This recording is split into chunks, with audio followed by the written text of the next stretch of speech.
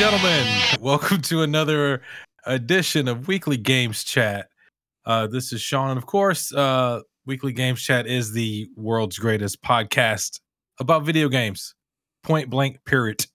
As always, we're streaming live on twitch.tv, so if you want to, you can just simply, from any device really, go to Twitch, find us. We're just Weekly Games Chat. It's one long, giant word. And then here we are. Every Tuesday, we're here, all of us. Yeah, that's how we do. Episode 435 here, and this will be one of the ones we have to put on our calendar, where John took PTO. So it's just Chris and I today. We kind of gave you a tease last week about that. Wait, the what? Show's never, if I'm not here or John's not here, Chris has never not been here. It's a different vibe, so we hope you enjoy it today. So normally I'm saying that to let you guys know. Normally I go say hey to John first. That's kind of like is happening. That's tradition, and then I go to Chris. But today I just get to go to Chris because John's not here. So, yeah, Chris, what's up, man? I haven't seen you today, dude. Hello. Yeah, John's at Olive Garden. Obviously, well, it's where he was going to go have Olive Garden and some of that nice Alfredo dip to go with the breadsticks, which is, oh my god, that's so good. Hello, though. What is what's going Chris, on? Last week we had internet stuff. Today I'm hearing audio stuff. Are you playing a John loop? Are you joking me? Wait a minute. Maybe if I testing 1, 2, 3 testing. If I just look behind this picture. Oh, there he is. How did he? Ladies and gentlemen, friends of the show, John rescinded his PTO. I told you I'm invisible to these people. I'm invisible to these people. I didn't get the text, even though it says red. I didn't do it. I don't like doing this bit because it like validates his thoughts. It really does. It lets him know that we just do what we want and he doesn't exist. Right. That's and that couldn't be further from the truth. But proof pudding. Proof pudding. Like, if we wanted delicious. to, John could like start to talk about what he cares about, and I'll just go, hey, we're going to topic time, I guess. Or like that's how we end the post hang. Like that happens a lot, actually. But yeah, ladies and gentlemen, John is in the flesh, in the building. He's here. You sure? That look he just gave us. Hopefully somebody doesn't screen grab that because it looks like you're very not happy about something. John, actually, I didn't know I legit until, I don't know. It started when the news came through and I went, why would he do that if he's not going to be here? Well, a lot of times I do the news. You do. You do it all the time. And I literally this morning, I reached out to him. I was like, do I need to write the news? Because I was expecting him to be off. Right. And yeah. No, they called my dad and said the car looks like it probably needs a little bit more body work. So, I did say last week that it's kind of a moving target. I just didn't know it would move that far out. So it's going to be a while. So they got to do some body work on the bumper. Be aware. I told that story last week, right? Or you did, but I'm making this face right now because this is very suspicious. Oh, what? Or as the kids say, just sus. On the mechanics part? Yeah. Because it could be, but it's with the Honda dealership and the insurance is taking care of it. So, I just wish that Mom would have stopped in Houston instead of continuing to San Antonio. Exactly. She was cruising, man. You couldn't stop her. She was on a mission. I mean, I get it. Her mom was sick and she was trying to get there. Yeah, we've all probably been there in that some capacity of that before. Yeah. Ladies and gentlemen, this is the intro of our show. If you've never listened, you don't know that, so I just told you.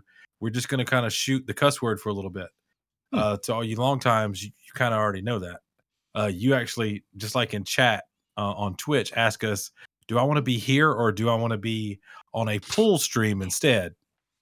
I voted for the pool stream. I don't know that I'd be here. I'm just saying. See, John, a pool stream on Twitch is you're just gonna be like, hey guys, you go talk about whatever during topic. I'm just gonna go watch this pool stream. Yeah, I'll be right back. I'll be on this stream. Question. So funny. Let me go move the pop tot over your head real quick. on the screen. I don't know if so we all three have something to bring to the table. And it's kind of, I don't know that this happens a lot, but all three of these things we're all aware of. Yeah. I'll start off with me first. I don't know if I said this on air before. Of course, I'm a big Niners fan, and the Super Bowl is here.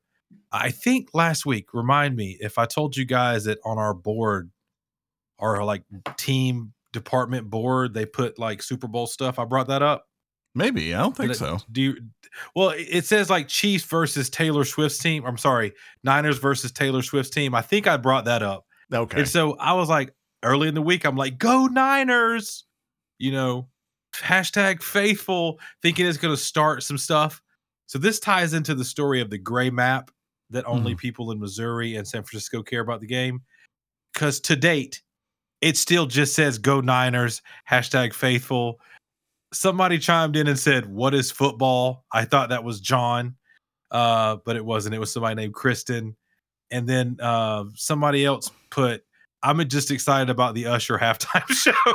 So it's like, it's tough being a Niners fan in Georgia, in the Southeast, but it doesn't matter. It is what it is. But the big game, the Super Bowl, guys, is this Sunday. Do you guys think like that's an American thing, right? Because the NFL is an American sport, right? Primarily. They're trying to make it global, but where do you guys lie on Monday should be like a holiday, a national holiday? You know what I'm saying? Here, definitely. Yeah, because it's like for the Super Bowl? Yeah. The day after the Super Bowl, if it should be a national holiday. I think so, because it's like, was it about 150 million usually watch it here in this country? So you just think how many of those poor people are going to wake up with headaches and have to go into the building?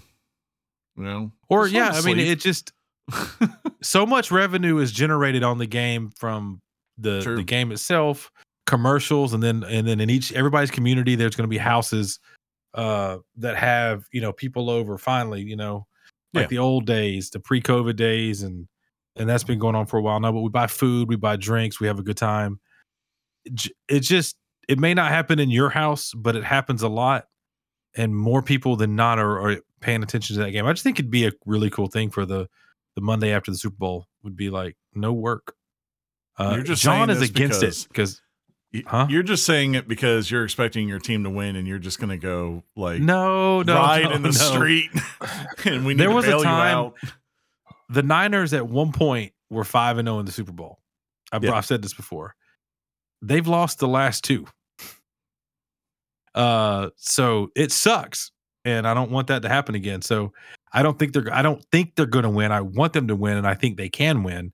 I've said this before, though. The Chiefs have a guy named Patrick Mahomes, who can single-handedly will his team to win. So I think, people, like some people are just going, it's Patrick Mahomes, they'll win, right? On the other hand, I'm like, there's a reason why you guys are a 2.5 favorite, and it's because you got a better roster than they do. So we'll see. No, we're not a 2.5 point favorite. We're an underdog. You are. No, they're the dogs. I think you got that backwards. You go check it out again. When did you check it last? Like today when I was watching sports shows, and I have to.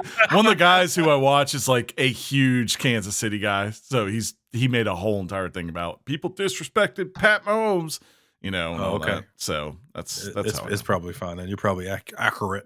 Yeah. John, you had said that you're kind of like, why would we have Monday off? Do you plan on watching the game, or you think if you do, it'll just be something you kind of stumble across? I have a certain amount of excitement and nostalgia for the fact that the 49ers are in the Super Bowl, but I wish to avoid the fair weather fandomness that could come my way should I start suddenly rooting for the 49ers again. That being said, I generally speaking, never. It's been 20 years at the least that I've cared about the NFL in any capacity. Okay, that's fair. That's fair. I almost hit you with a bare naked ladies line when you said it's been. We do have some sad news in a minute. We feel like John is a spokesperson on this for obvious reasons. But first, we want to talk about. I think, John, did you watch the Grammys? I was going to say we all three did, but I know me and Chris did. Of course, I didn't watch the Grammys. Hashtag music. Chris, you want to talk about the Grammys and the things that kind of surprised you? Question. Yes. What is a Swiftie? Me. I have to. It's ridiculous how many times I have to remind people, like, "Hey, man, she's all right. Leave her alone." I did like. Did you see the hashtag that's trending? Because some people on whatever is talking about, like, whatever social media you go to is like criticizing Taylor Swift being chosen over Ja. I don't know what they call SZA or something like that. Oh, SZA. Oh, SZA. Yeah. SZA. Za. And the hashtag is people are upset. Not this isn't the hashtag, but people. But to explain it, people are upset that they feel like she deserved it, and the hashtag is hashtag white mediocrity. Dang, that's hard. Interesting, isn't it? That is. Yeah, I don't really have thoughts on that. I don't like weighing in on stupid cuss word stuff like that. We specialize in that on Weekly Games Chat. We do. So that made me think the trend was about us. I'm not surprised that's trending, especially after what Jay-Z said Sunday night. And he's got a point. He's always had a point. They all have a point because it's ridiculous. But on the flip side of it, as far as the show, I usually lament about the Grammys. One thing I noticed was like, wow, this was really the year of like women artists because there was like almost no major male, like, for whatever reason, like Bruno Mars was off this year, and Harry Styles, all those other popular young men and all that, they were nowhere to be seen. It was like, nope, here's Taylor, here's Miley, here's SZA, right? And look, Miley's performance was, I think, awesome. Yeah. The one thing that gets me about Miley, though, she has like really beautiful eyes, and they're big, beautiful eyes, right? I'm not making fun of her; they're just gorgeous. But she always is. She looks. Some people don't just constantly look like with their eyes wide open at you. Yeah. Miley does that a lot in her performances, and it kind of takes me out of the performance. The thing I noticed with her when I was watching, I was like, man, she is ripped. Like she is, dude. It was legit. Yeah, like there is no fat. Yeah. Like surprisingly, the only male performance on there, or like only male showed up that had a memorable thing, was Luke Combs, because he's performing with a woman. He was. Yeah. It was so cool to see Tracy Chapman. First of all, he let her take the lead on the guitar. As he should. So as he should. And so when that boom, ding, ding, ding, when that started, and you're like, holy crap, that's Tracy Chapman. It's one of those things, like, hearing that song and seeing her do it again, like you forget, like, for anyone who wasn't around in the late 80s to early 90s, like that, of all the singer-songwriter songs, like to me, that's probably the biggest, like I've ever seen someone just go from here to here instantly on one song that actually deserved it, right? It's just a very, very good song. So that was cool. I know Sean probably didn't enjoy it, but for me, as someone who is a steward, I would say, of like, growing up in the world of classic rock and folk and all that, to see Joni Mitchell finally actually get to appear at a Grammys and sing, especially after everything she's gone on through, like, the last 10 years, having an aneurysm, like being this person who had been a voice of a generation, like reduced to not being able to sing, and her to come back and do like one of her kind of most heralded songs was pretty, very powerful, I have to say. Just like, you're like, wow, I wish I could do that when I'm her age and have that kind of impact. So it was pretty cool to see that. Dua Lipa was Dua Lipa. I don't know. SZA was SZA. Yeah. And I could have done without you too. I gotta say, overall though, I've tuned out, and I think you agree to this. On most Grammys, I don't watch the whole thing, and I think I watched the whole Grammys this year. Yeah. And like I said, it flowed well. Watching Jay-Z say what he said was probably my, like, as a man who was up there and was like, I don't care. I'm going to say what I feel right now. And I was like, they were giving him some achievement award. Yeah. And he was like, you know what? He was like, you know what? Cat Williams did his thing 2 weeks ago. What if I just went that level of just calling them out. And I was like, good for you. But yeah, for the most part, as someone who generally hates the Grammys, I didn't have a problem with Taylor Swift winning. I do agree. SZA probably should have won, but that's the way it is. Taylor Swift. Out of all the albums that were listed, okay. Out of all the albums, I was like, SZA could win for real. But yeah, listen, I think one of the coolest things ever, and it was cool to watch live. So Taylor wins an award. I forget which one it is, but it's the first one she wins. I think it's and she goes, so by the way, I think I'm ready to tell you guys now. And she lets out that she's got a new album coming out. So I go to social media and it was insane to watch because she said, when I go backstage, I'm posting. Mm-hmm. So you wait, you look, you hit refresh, you see her post it, you see the likes go from like 200, 2,000, 65,000, 100,000, and you're just like, holy crap. Right. Like I can't imagine that power in social media. It would be insane. Like imagine if Weekly Games Chat retweeted something and it got 5 likes. Elon was watching and just going like, how can we put on an ad on this right now? We need an ad exactly. Right now. It's so crazy. But hey, it ended up being a pretty entertaining night. And I want to tip my hat to Trevor Noah. I thought he was amazing as a host. Yeah. He's like, they replaced him a couple of years with what it used to be LL Cool J. And then like he's done like the last 3 years and he's just perfect for that show. It's like he has enough respect for the artist to have fun and tell jokes, but also respect the art. So I thought it was cool. Speaking of respect, we have to pay respect. This one hit home for the show for obvious reasons, what we're about to talk about. And so I'm going to just kind of cut my mic and let John give proper respect to losing Apollo Creed. Before I start talking respectfully, did Miley Cyrus's hair remind anybody of their mother from 1985? I was like, man, she's really been in a Dolly phase here. Well, Carl Weathers, one of the most epic biceps in cinema history, passed away Friday at the age of 76. And what is hitting home right now is back in October, Burt Young passed away, who played the role of Paulie.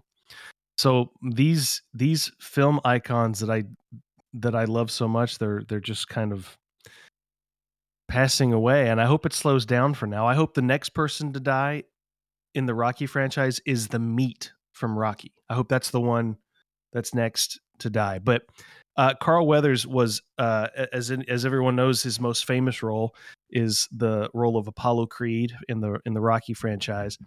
And Stallone tells a story about Carl Weathers' audition when he came into audition for the role of Apollo Creed. He comes in and Carl Weathers pretty much, if he'd done this in any other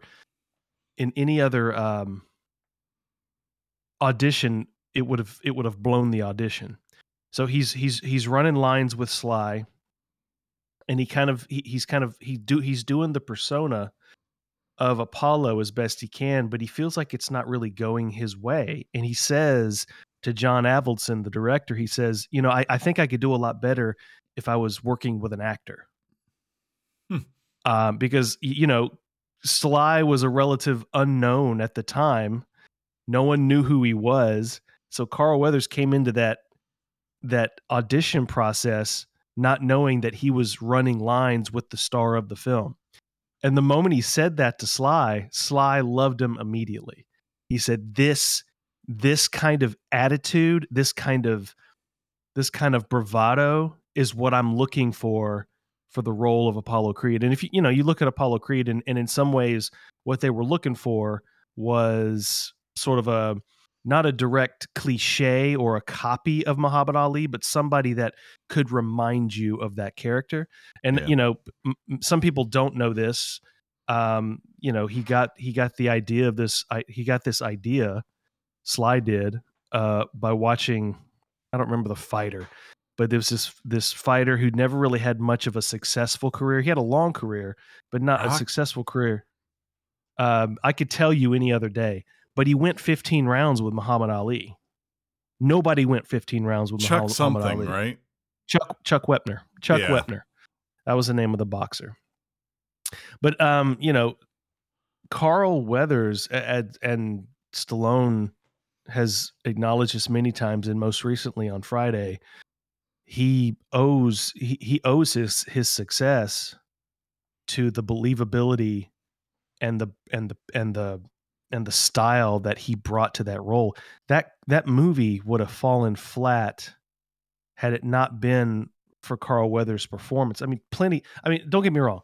Every single person in that movie brought a higher level of performances because they understood that there was a lot riding on this. But, if people are wondering if I'm actually a true fan, I've got my Carl Weathers Apollo Creed pop here, right there.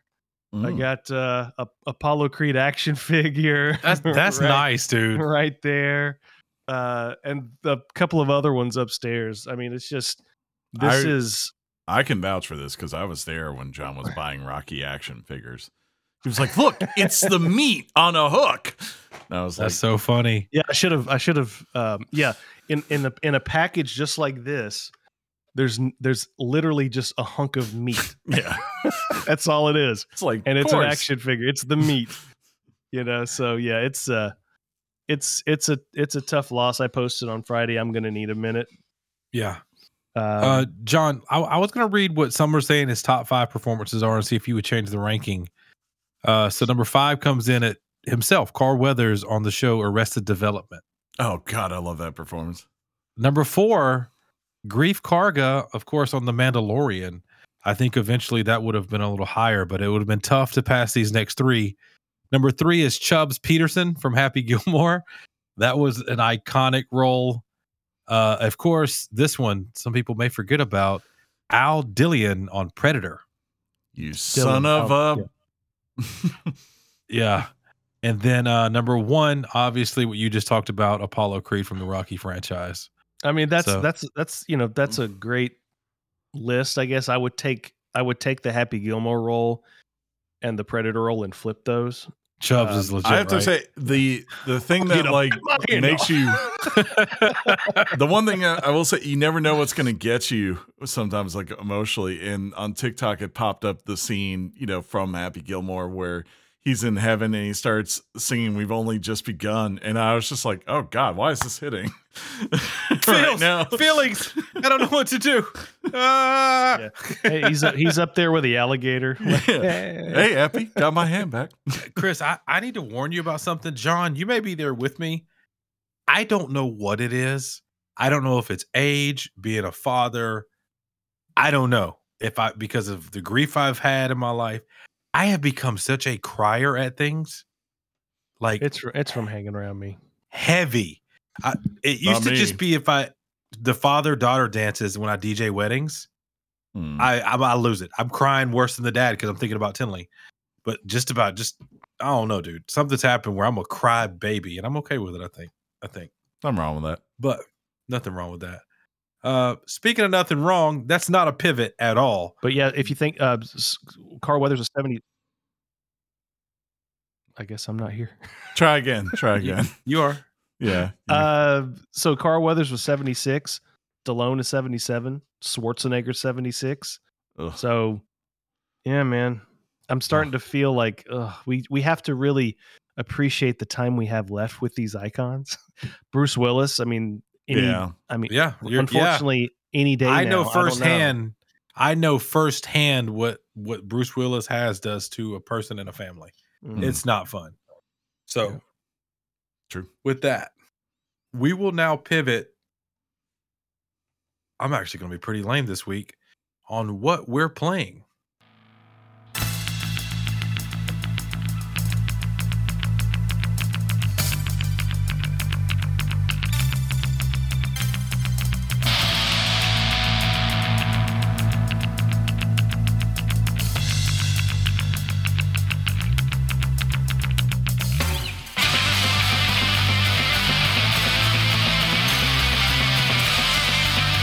That's right, ladies and gentlemen. It's the time of the show where we tell you what we're playing.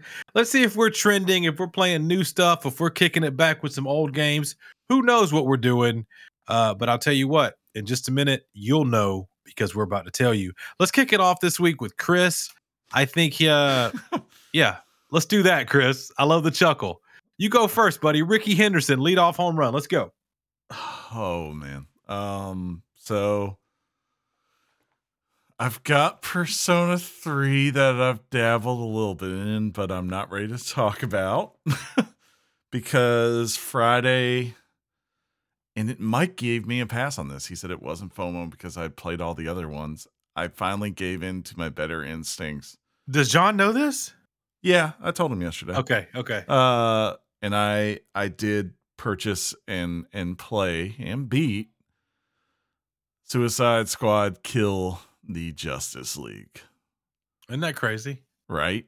I would like to say I wish that I could say I disagree with the critics on this, but just because I was rooting for Rocksteady, I wanted to be wrong. But I just, no matter what, it just does not feel like this in any way I can like really look at, like outside of a few minor things, can say this really hit it for me, right? Like, and I will say, like, John, I think you would agree with this. Like, I don't think this is a game that Rocksteady fans who were of those Arkham games. John can't hear us, I guess. I'm guessing. No, I can hear you. I just my everything else with my PC is freezing up. I don't know what's going on. Okay. Well, like I just don't think like anyone who played the Arkham games, first off, like when you're looking at this is what they want from Rocksteady, right? Like I think if you had said, hey, like John talked about, like make a Superman game, go make a Justice League game that is like truly a Justice League game. Heck, make a Suicide Squad game where you're playing as the Suicide Squad and it feels like you're playing as the Suicide Squad. I think that's what they would have been much more inclined for than what they got, which was truly, I mean, it is a third-person looter shooter that is designed in many ways to be long-term a live service game. And you need to make peace with that pretty quickly because it's not much more than that. Like, sure, there are little nods to the characters in this game as far as who they actually are. Like, Harley Quinn's got her bat and, really Deathstroke's probably the one that's actually most like the characters. And sure, Captain Boomerang has some boomerangs, but it is not what those characters are if you've read the comics, right? King Shark isn't just going around pounding people and biting their heads off or whatever. Harley Quinn isn't all of a sudden pulling out a bazooka to go with like her knives and everything and stuff like that. And Captain Boomerang doesn't have some like assortment of various types of boomerangs that do 50 different things, kind of like how Batman has with his batarangs, right? So you have to be okay with that. The big thing though, that I quickly realized, I don't know if you guys remember this, and they've talked about it, they confirmed this. The main reason this game got delayed to this point this year was that they had a gear score in the game. Kind of like, think of like Division, right? And the whole entire idea was you're going to have your gear score and then like you have to get to a certain level to get to the next mission. All that got ripped out. And as a result, you're left with this game where on one hand, you can beat it very quickly, right? You can beat it within a weekend. But on the flip side of it, the biggest problem here is that you had all these side quests that were specifically, you could tell, designed around the idea of there being a gear score. And because they're in there, none of them are necessary. Like, you don't need, like, there's a whole entire thing of side missions of gathering mats to be able to craft guns, right? You don't need to do that because, like, literally, I mean, the shotgun I got after the first mission, I stuck with all the way till the final one. There was no reason to change it out. It was perfectly fine. It did plenty of damage, things like that. There are like augmentations you can unlock by doing the missions. You don't really see a difference in those to a point where you care. You have missions that are designed to give you tons of crafting resource. Those don't matter. You have ones that are designed to level your character up faster. Honestly, they're just minor stat boosts. They're not really, you don't feel like you're kind of building a unique tree or character or anything like that.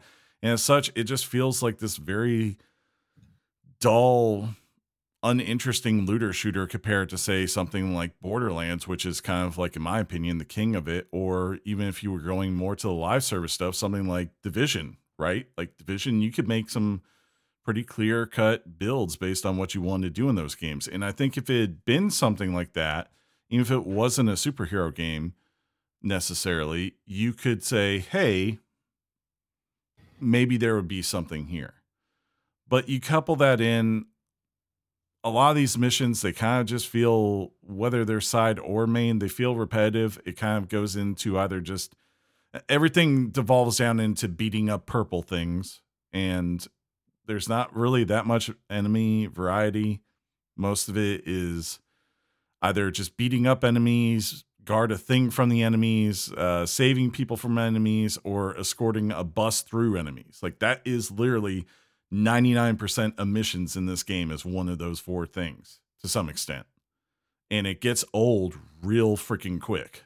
Like, you know, it's just, it's good news for you though. You said you beat it. So yeah, it did have to, you said you beat it fast. Yeah, it took about 10 hours to go through there. The boss fights also are kind of a pain. I did it by myself. I didn't do any multiplayer with this, right? Yeah, we noticed. Yeah. And that's a problem. Your whole experience could have changed if we would have played with you. But maybe. I mean, like, the boss fights were a pain because, like, you have to do things to kind of bring down these people to where you can do damage. And your CPU teammates, they just sit there in those fights. They don't do anything. So their AI is terrible. Yeah, they're there. And, you know, things go on and you're like, ugh. But I do want to give a few shout outs. There are a few things that deserve credit in this. One, the facial animations, right? Especially on the core. Like I don't mean to laugh, but like, yeah, when you got to call out the facial animations, you're like, no, I mean, the game sucks. The faces are fantastic. Look, this, like, I have to say, like, it's really weird seeing John, who played Gotham Knights, and knowing this is like that's built off the same engine and the technical problems it had, right? Because technically, this game is pretty sound. Like, it ran like a hard 60 with ray tracing for me on PC. Hard 60. What? And like I said, like, seeing those cutscenes where they actually come in, they show the facial animations and stuff like that. It's like a quality of cutscene that's on par with, I would say, like, Naughty Dog. Like, I don't say that lightly. That there's like one scene, especially with Harley, where like it's raining and you can see the emotion in those eyes as she's doing the things she's doing, right? Yeah. And I was like, this is really good. And I mean, it's really powerful. So there's stuff here. Like, there's a little bit parts of the DNA, especially with the story in the beginning and the setup and like the way the evil versions of the Justice League and all that work, that I think are solid and could have been something that was really good. Like, you could see the core DNA of what Rocksteady does well. Like, even to a point of like Kevin Conroy as evil Batman is as frightening as you would think it would be. Like, John, you remember back in spoilers. Yeah, you remember back in the day, like that is a spoiler, isn't it? No. When you would like jump around and you would have the little gel you would spray. Like, you have a part early in the morning game, when you were getting ready for work. You have a part early on where you're like in the dark and Batman's kind of hunting you, right? And all of a sudden you like turn, you see that spray on the wall and you're like, oh, you know exactly what's about to happen to you, you know? And you're like, that's kind of cool. So that is a question I got, you know, is it cool? Like, cause I think the premise of the game is you're trying to go find the Justice League, but are they also actively trying to find you? No, well, see, that's the funny part of it is like, and it makes sense. Like, again, they nail this part of it. The Justice League, in a way, see them almost like as ants. Like, right, this is no problem. Like, they don't see them as a threat, you know? Like, we have Superman, we have the Green Lantern, the Flash, right? And so for the most part, it's like that part is good. Like seeing like Green Lantern kind of turns into a jerk cop in a way, is the way he is, how he's been corrupted. Flash is just kind of that same arrogant cockiness that you expect from Flash, right? Like kind of in the way of a Spider-Man making jokes and all that. But here he's being a jerk while he's doing horrific things. And Batman is just like kind of talking about how you're nothing and you're not going to do this because he knows what you are already. So, and even like something like they use Superman, right? Like Superman is this thing that you don't see much in the game. He's not there much. So when he shows up, it's what it should be, right? Like, which is, oh God is here. Oh no, God is here and God is evil. Oh God, like, so those moments I think do work really well in the performances from a lot of the actors. Like, I think outside of the guy who played Captain Boomerang, he's about the only one I found kind of cringe. Didn't really enjoy some of the things that they did with him. But like, again, Tara Strong as always as Harley Quinn is awesome. The guy who they have as King Shark is spot on. And Deborah Wilson, who Sean, from the Jedi games. You do. Your mentor in the game. Bald head. Oh, yeah. I know her. She plays Amanda Waller in this and she nails it. Nice. So, like there are good performances here. There is something that could have been a fun experience from a story standpoint, I think. In the end though, like Brainiac is probably wasted, and honestly his fight is literally a reskin of an earlier boss fight, so that was pretty disappointing when I got to that. But it's just it just feels like, I don't know, it feels like there are things that I'm like, yes, if they had just been able to make a Rocksteady single player game that was 15 to, or not even single player, but like an offline, non-live service game, right? Where it was, here's a 15 to 20 hour experience and you're going to play as the Suicide Squad and do this impossible task to kill the Justice League. And we're going to make it feel like those characters, and it's not going to be about gear or anything else. I think it could be a really interesting game, or a much better game than what it ended up being. As this though, it just feels like something that was made to capture a moment that probably passed them by the time the game was ready.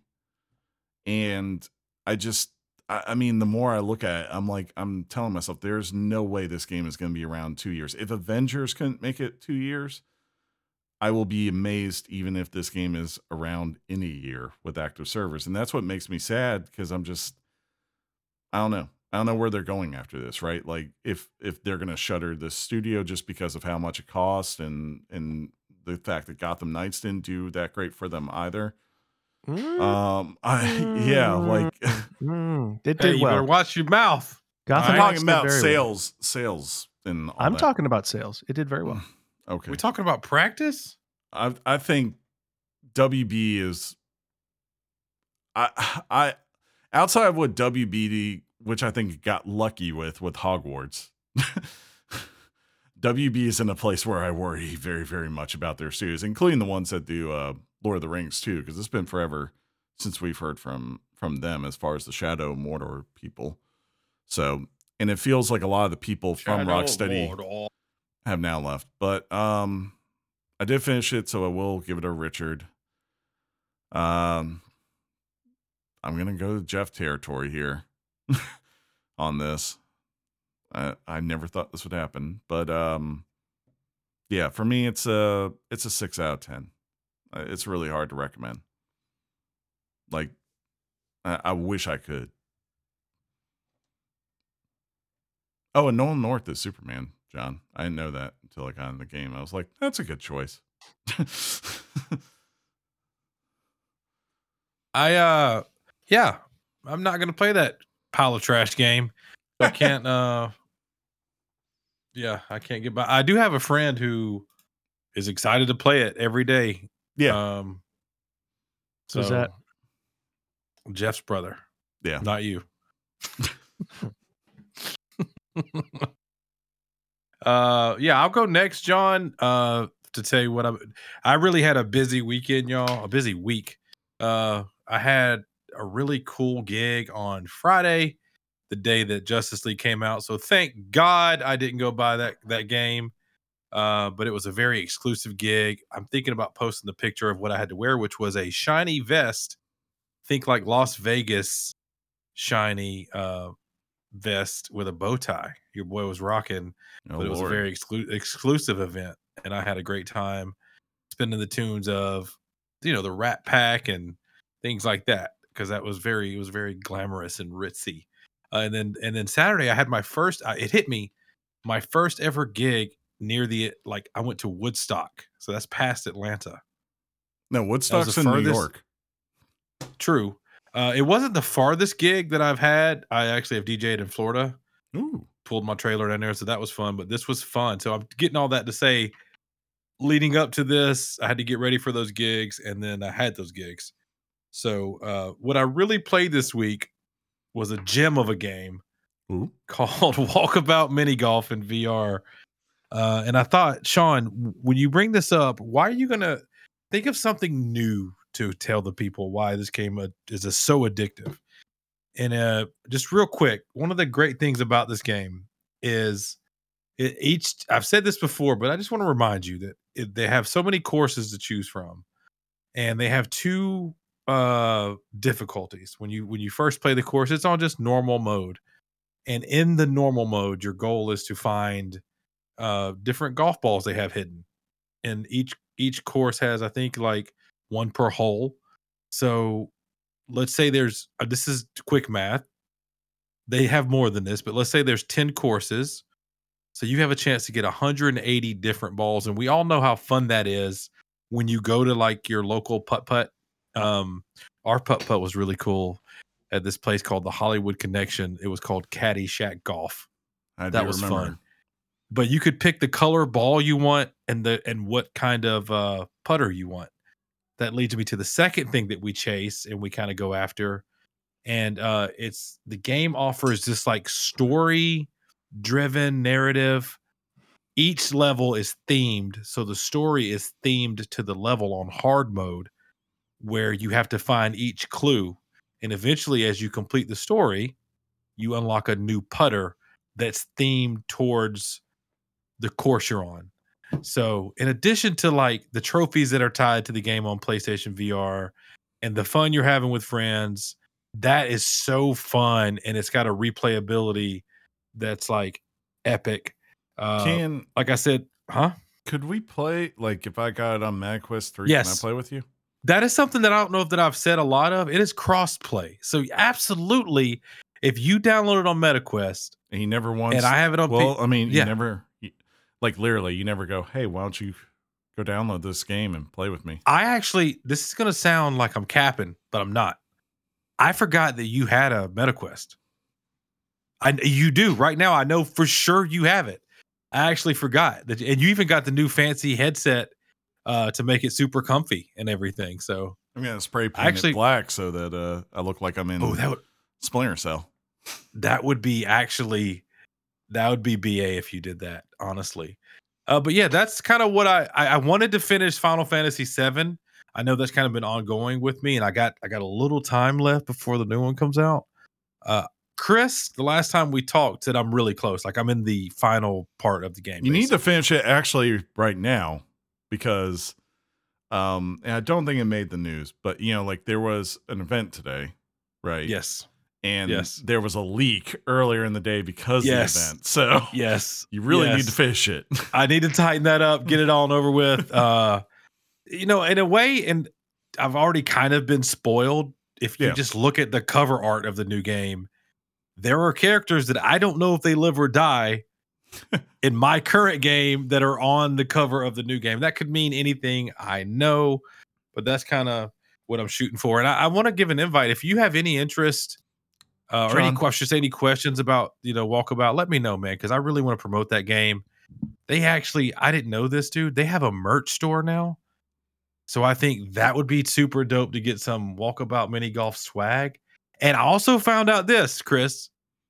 If your level of excitement reaches mine on Walkabout Mini Golf virtually, they've developed this third party place has kind of developed attachments for your VR controller. So you basically, you know how you hold the controller and then you would putt, right? Imagine hooking that to the bottom of a putter handle. Okay, gotcha. Like, so like one that is at the top of the handle for the one hand and then one at the bottom for the... You don't even need two. You just, in this game, you use one. So you just put at the bottom of the putter, and now you have a putter you can putt because it's going to pick up the controller moving. Okay. Those things look awesome. They run about $40. They constantly go out of stock, but I think that would be super sounds like a awesome. Good idea. Also, I just got a text from Mike who's reminding me that the Final Fantasy event is going on right now. Yeah, literally. It just started 5 minutes ago. I gotta go, guys. I gotta go check that out. But yeah, if you haven't got it yet and you have a VR, man, it is a cheap game that'll give you amazing replayability and continues to give you content. Like, it already gave me a new course this year. There's already more courses planned. And it is, hey guys, I don't mean to have language, but it is a hoot to play with your friends in this. Would you say it's a hoot and nanny? It's a hoot and nanny. We're gonna kick it up a notch. It's a good time. So also with that, I did want to say, oh, I got another text from a friend. I did want to remind, this is me admitting something, so I have accountability. I still have to mail t-shirts. I haven't forgot about that. I've just been a busy bee, but there will be a surprise. Now I'm putting this on record. There's going to be a surprise in your package as well. So enjoy. And with that, I shall back up and let John have the spotlight to let us know what he kind of was playing as he was thinking he'd be going out of town. Let's see what this is. Yeah, I did sort of relax my trigger finger when it came to purchasing anything new.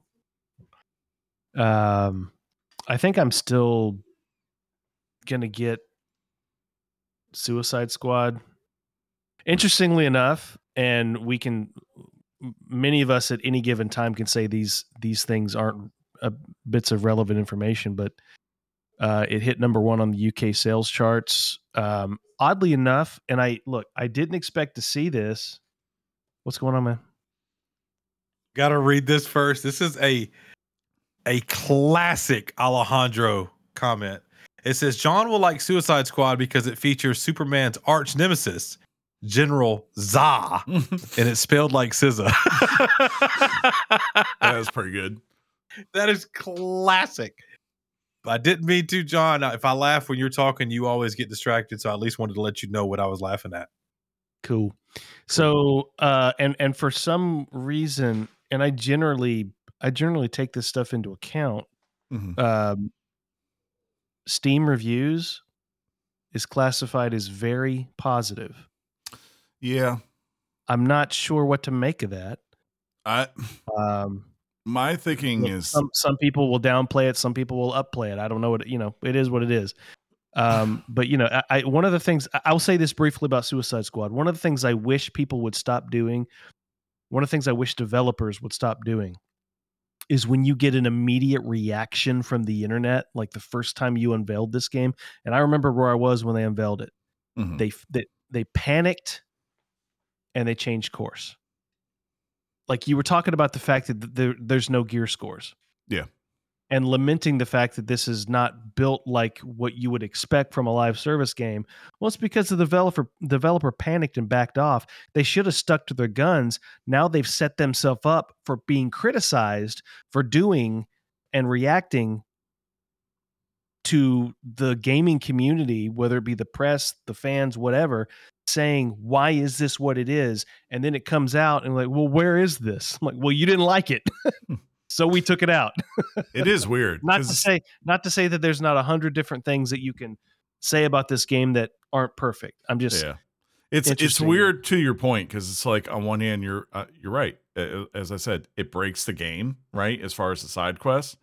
Well, on the other hand, I'm like, I don't know if I would have finished this game if I had to sit there and grind tons of these side quests over and over again to get my gear score up to beat it, right? So I don't know if I should be thankful or not in that sense. I just know it breaks it.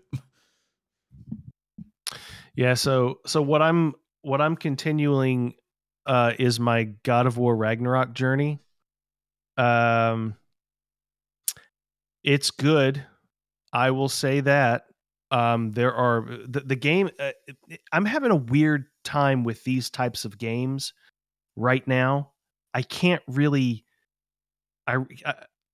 This game has got some highs and some lows, and it basically has this. Talk about repetitive. It's got like this formulaic thing where you go to an area, fight a bunch of enemies, solve a puzzle, get in the boat, move on. And it's sort of running that it's really running that gameplay loop right now. And it's just, I don't know. I'm really aware of it. And there are highs and lows with this game because there are highs where the story's really grabbing me and I'm like, what, ooh, this is like deep. I'm feeling the emotions of this scene. And then, I mean, it's been 2 years, right? I mean, how spoilery can I be? Would you guys prefer I just not do it? I don't. I mean, I'm here you go. Here. How about this? Hey, ladies and gentlemen, if you're listening, there you go. Spoilers. Yeah, give it like a minute. Give him like about a minute here. Spoilers. So there's this pivotal character that they introduced in the trailers for the game, and quite frankly, and I'm not commenting on this at all, but it was a character that I won't spoil, but if you remember, was controversial because of a certain pigmentation of her skin. I don't care either way, whatever. So we have this. Really, guys? No, yeah. Nothing. I just don't see Norse color. mythology, and all of a sudden there's this person of color in the game, which doesn't necessarily make sense in Norse mythology. I don't care. Not a problem for me. But just the internet kind of went ballistic. Oh, okay, yeah, the one in the area that you go to, right? Yeah, that's kind of I spent over an hour in this sequence of this game where I'm with this person riding a yak, running around the world, picking up fruit and twisting roots off trees. Hey man, that's a good yak and sequence. I'm like, look, I'm not being biased here. It's the same. You can go check the tape. It's the same criticism I lobbed towards Spider-Man 2. Mm-hmm. I just don't understand this mentality that Sony has, where they just have to give you this walking simulator, and you're gonna like it. And it's like can't you just give me a cutscene to give me all this information? Why do I have to get on a yak and collect fruit and do all this weird mundane stuff? It was like a mini game, and I felt like I was stuck for an hour. And it was just you should probably just stop playing. Well, I know Sean's in his feels right now, and I'm sorry. because I think what I was going to ask you as a joke, do you have headphones on, or do you hear the dialogue that's going on, or that stuff always? It's called a cutscene, and I just would prefer that. Well, really you say that. You're saying you wish like he'd gone there and maybe instead of it being like a 20-minute experience, like it had been maybe it was an hour experience. Yeah. It was an hour experience. I'm like, when am I going to wake up? It's just I will say I did enjoy that one part because in the part where you go do the giant. Yeah, I was about to say the payoff was a fun boss fight. Yeah. But it took an hour to get there. And it was just sort of, maybe you should have picked fruit faster. It was just this level of mundanity that I experienced in Spider-Man 2. I experienced it there. I'm like, I'm walking around the. You're talking about the MJ part there, right? No, I'm walking around. What's his name? What's the kid? Oh, you're talking about Miles with No. Really? I'm talking. Well, that too. But the biggest example is Peter walking around new business that they've started. Gotcha. And you're doing all this stuff. You're checking all these. You're helping people, and I'm like, God, just give me a cutscene. And I just don't understand Sony's methodology here. Its philosophy of give them. It's like fetch quests on steroids. Yeah, and it's just kind of like I didn't enjoy the sequence, and it really sort of took me out of the enjoyment. And it was building, and it was building, and it was building, and then I get stuck in this endless loop of fruit picking and root picking, and I'm like, can we stop this? So you're saying, like, to me, it sounds like you're saying, like, with both these things, I would say, like, you don't like it, like when they give you an extended interactive immersion, right? Like, because that's kind of what they're going for with these. Like, immersion? Hey, look, yeah, like, I think it's a far cry from immersion. It takes you out of the immersion. I'm saying, like, immersion in the sense of, like, you're in the world, like, here's some stuff to relate to care about it or whatever that, you know, like, that seems like they're going with these things. Like, for instance, like, to your point, like, they do it with Miles, I think, in Miles Morales, right? Or maybe it is Spider-Man 2, whichever one it is, with, like, the Jazz Museum, right? And going around and walking around and seeing all that thing. It's like, oh, look, like, here's all this immersion as far as, like, he's part of Harlem. Here's Harlem history. Here's this, here's that. But at the same time, it is like, there's nothing going on here. There's nothing exciting. There's no real gameplay.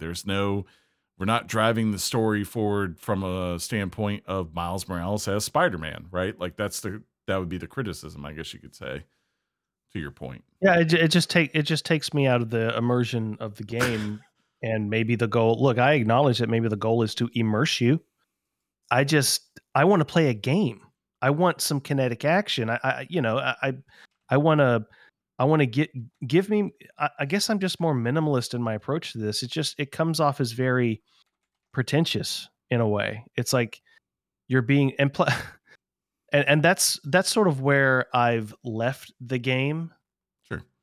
Maybe, let's see. So I am now in a more active part of the game where I'm with Freya, and I'm working with Freya to help her get to the point to where she can escape Midgard, because Odin has confined her there. Mm-hmm. And it's an interesting narrative that's going along with them. They're talking about each other's pain and how Kratos has had pain too, and she's starting to humanize Kratos again. So that's sort of an interesting element to it. But I don't know. It's just I'm really waiting for the big OF moment. And I've been told that it's coming, but it's just really, it's just, oh no, man, we can't say anything when he gets to it. Even when he gets to it, he's gonna be like, "This was stupid. I don't know why they did it. Sony's pretentious." I don't know. I went back and I've replayed, so it's one of those things for me where it's like, how did I not? It was more of like my thought now. I'm like, how did I not? Without saying much more.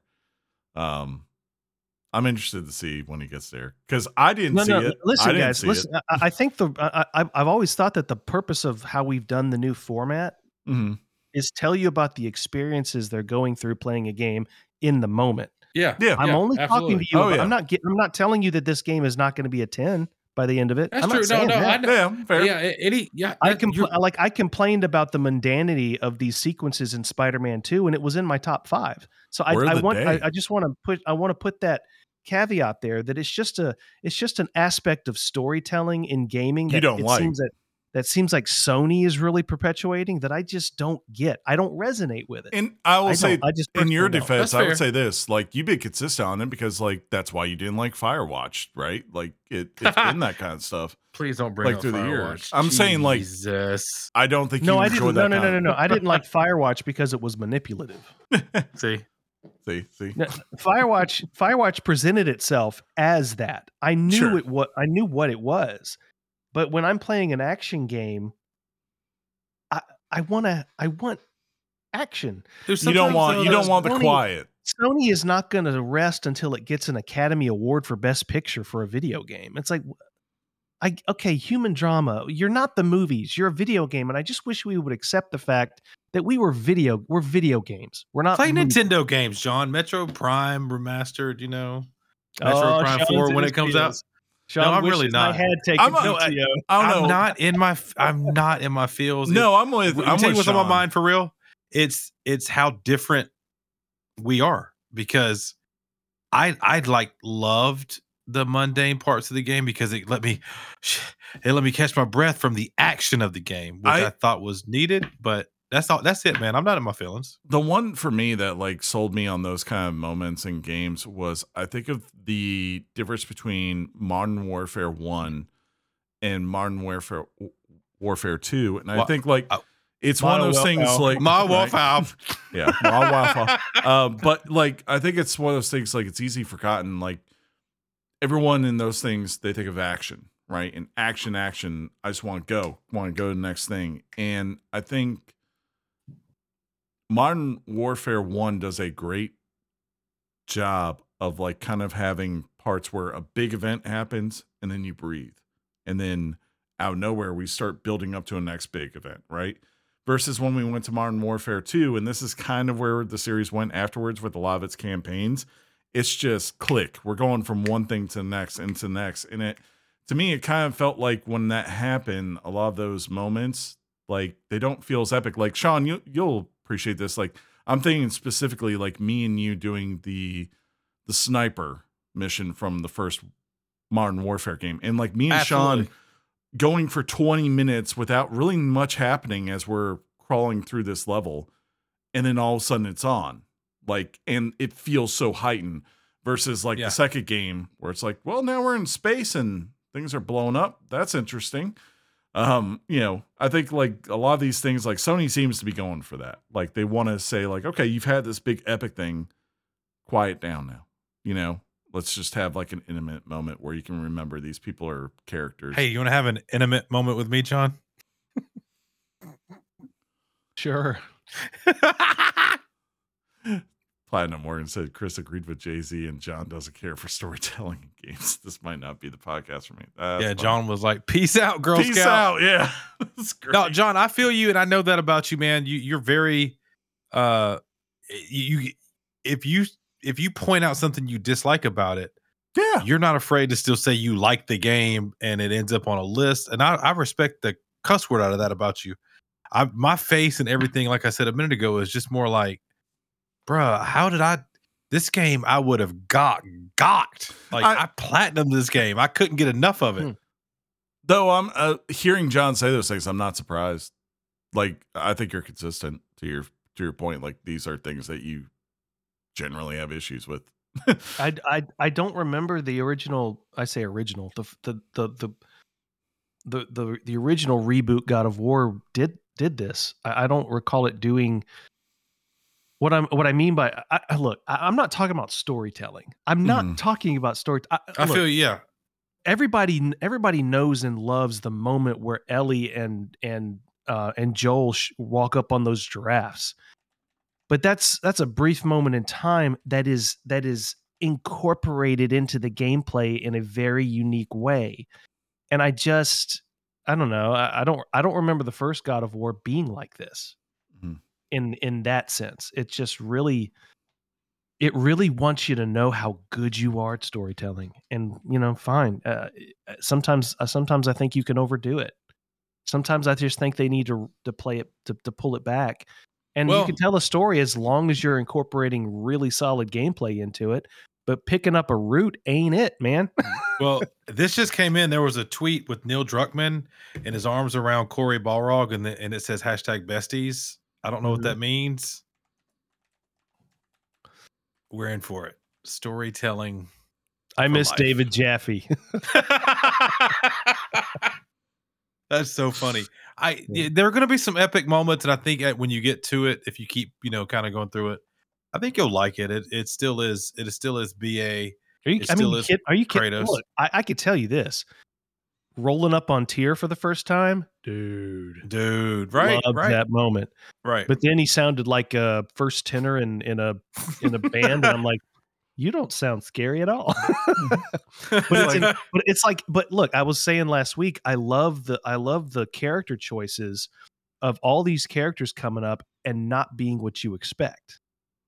These ideas you have of Tyr not being not carrying the same voice you would think he would have, and Thor looking more like Chris Thor's Hemsworth. In the game?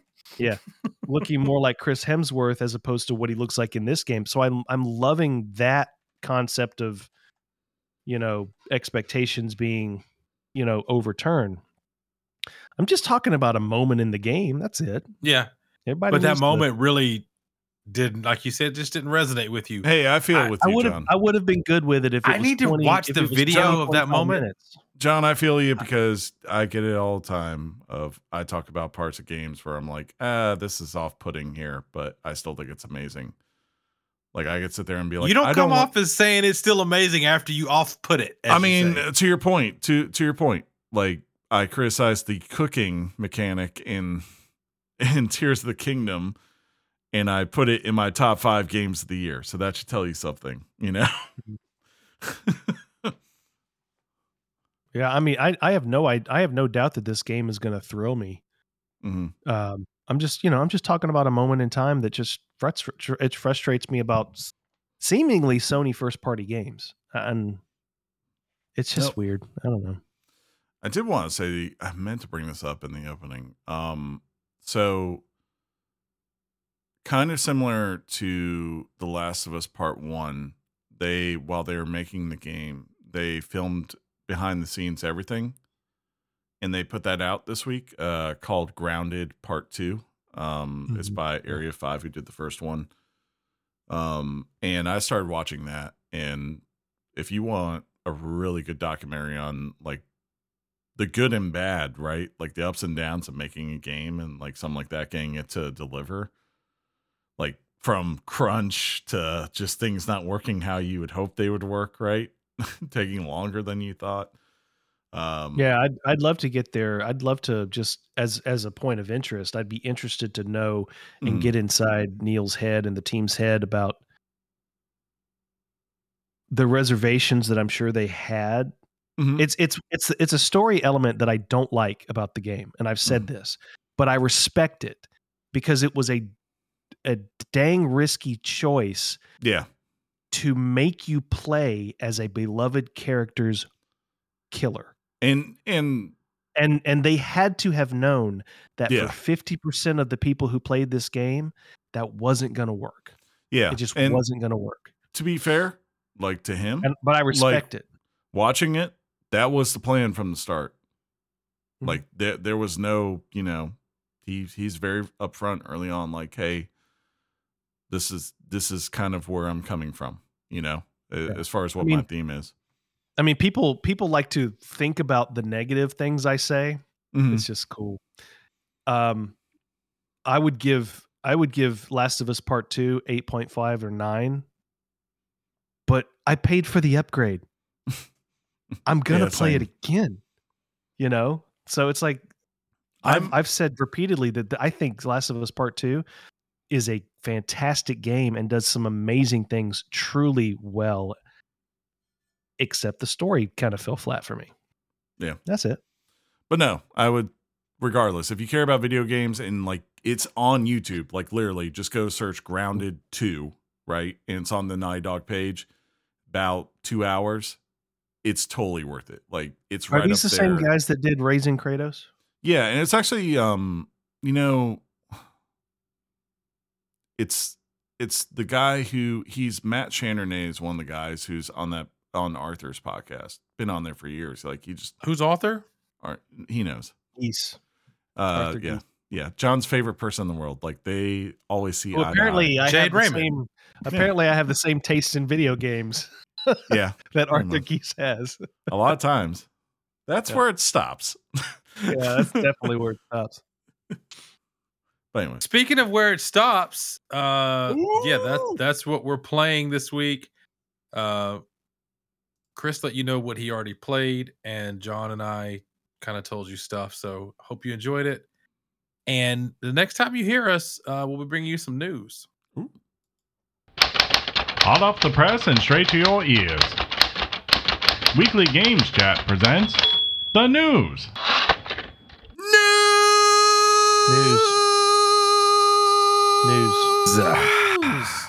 So, ladies and gentlemen, we're kicking off this part of the news segment this week with the Sony State of Play that happened. It was all right, you know. And I'll start off with some things. I think one of the biggest things we saw is this, actually. Death Stranding sequel has an official title. It's going to be called Death Stranding 2. There's a colon, and then it says On the Beach. Kojima actually shared a lengthy trailer for the game. Good news for Norman Reedus fans. He will return as Sam Porter Bridges and will face off against a new group called Drawbridge. And this is true. This sentence is 100% true. The trailer is absolutely crazy. So if you haven't seen it, you do need to see it for yourself. In addition, this was also very, very cool news to me. Kojima is making a new action espionage game that currently doesn't have a title. That's awesome. What was also awesome was Rise of the Ronin, what I got to see of it at least, and it's going to be out on March 22nd. We got to look at the hub world of Yokohama, one-on-one sword combat with a parry system. Hey, where's Parry? And more. And Until Dawn, the remaster, is coming to PS5 and PC this year with Ballistic Moon handling the project. So I'm going to pause there and try to get some feedback from the boys. Chris, I'll lead with you. From anything I just said, what's your most what are you most excited about? I saw you kind of pump your fist a few times. Kojima is making an action espionage game. Kojima is making an action espionage game. And by the way, I believe the code was Psych-Int or something like that. Like it did that weird thing. Like he didn't say it was, but like when they zoomed out and they showed it was being filmed at Sony Studios. Yes. Underneath it said code word Psych. And I was like, yeah, that's a Kojima thing to do right there. That's I get down with all that. But also, Death Stranding 2 looked really, really good. Yeah, I mean, Rise of the Ronin definitely looks very interesting. It's kind of like fun because I've seen that studio do these very hard games in terms of like Nioh. And I played like Wolong last year. Like they are intense combat games that had very hard mechanics to master, and like this kind of seems like still it's going to be hard, but trying to maybe mainline it and kind of like maybe take it from where it was with Nioh and bring it to that world of Sekiro where it clicks into a larger base of people, right? Like, but it looks until beautiful. They meet ogres. Yeah. Well, some people just learn how to fight ogres. But no, I think like outside of Final Fantasy VII Rebirth, like Rise of Ronin's probably like the first 3 months of the year, my most anticipated title here that hasn't come out yet. That wasn't on the most anticipated episode, so I almost made it. You're a liar, and you lie. But John, same question to you. Out of those things I just read, anything that really tickle your fancy of excitement? I will buy 100 copies of Kojima's action espionage game if he simply calls it action espionage game. It will be we'll give it away. It will be fantastic. What if it said him, action made by Hideo? Espionage made by Kojima. Yeah. But yeah, this is I'm probably one of these days going to get around to playing my first Kojima game called Death Stranding. One of these days. So maybe in the next 6 years when this one finally comes out, I'll be ready for the sequel. Rise of the Ronin looks great. Looking forward to playing it. It's looking to possibly, particularly with how they describe it, maybe scratch a little bit of Sekiro itch. Maybe. I'm half expecting it to be a little bit more slower based combat, but we'll see. But the thing that really, from what you've read, really stands out to me is if they would have taken a poll of remasters that PlayStation 5 fans want, I would have to imagine that Until Dawn would be at the very bottom of the list if it even showed up at all. So I don't know I don't know what's going on here, because I can tell you, every Bloodborne fan in the world is going, why? Just give me. If you are a huge Bloodborne fan, Sony could just repackage the game and say they don't have to do anything else to it and just say it runs at 60 frames, and they would buy it for full price. And I am really so I would be so curious about what might be really going on behind the scenes that is preventing them from doing it, because the decision to do it from a business perspective is obvious. So I'm just wondering what the behind the scenes thing is going on. That's, I don't know whether it's a legal thing or what, that's just preventing them from moving forward with this. There are rumors that Bluepoint is actually working on Bloodborne 2. That's like what they're supposed to be in theory. Like they're getting their shot to make their own thing, right? Instead of a remaster, right. Finally, which is probably why they kind of remade from the ground up, Demon Souls. They were getting their feel for the, the Dark Souls type game. But that Until Dawn, man, it's like the remaster that nobody wanted. Maybe I'll give it a shot. I don't know, because I'm a fan of horror games, but that one just never grabbed me as one I wanted to play. Was that in VR? Go ahead, Chris. Was that in VR? No, what is what? Until Dawn. It came out on PlayStation I think so. 4. I think it was. I don't want to. Well, it might have a VR version, but it did not launch on VR. Right. Because that would make more sense, like of saying we're going to make a nicer version for VR. Well, it goes along with. Are they making a movie? Maybe they're making a movie or something. Yeah. I don't know. But it goes along with a series of Until Dawn is part of a anthology of horror games. Yeah.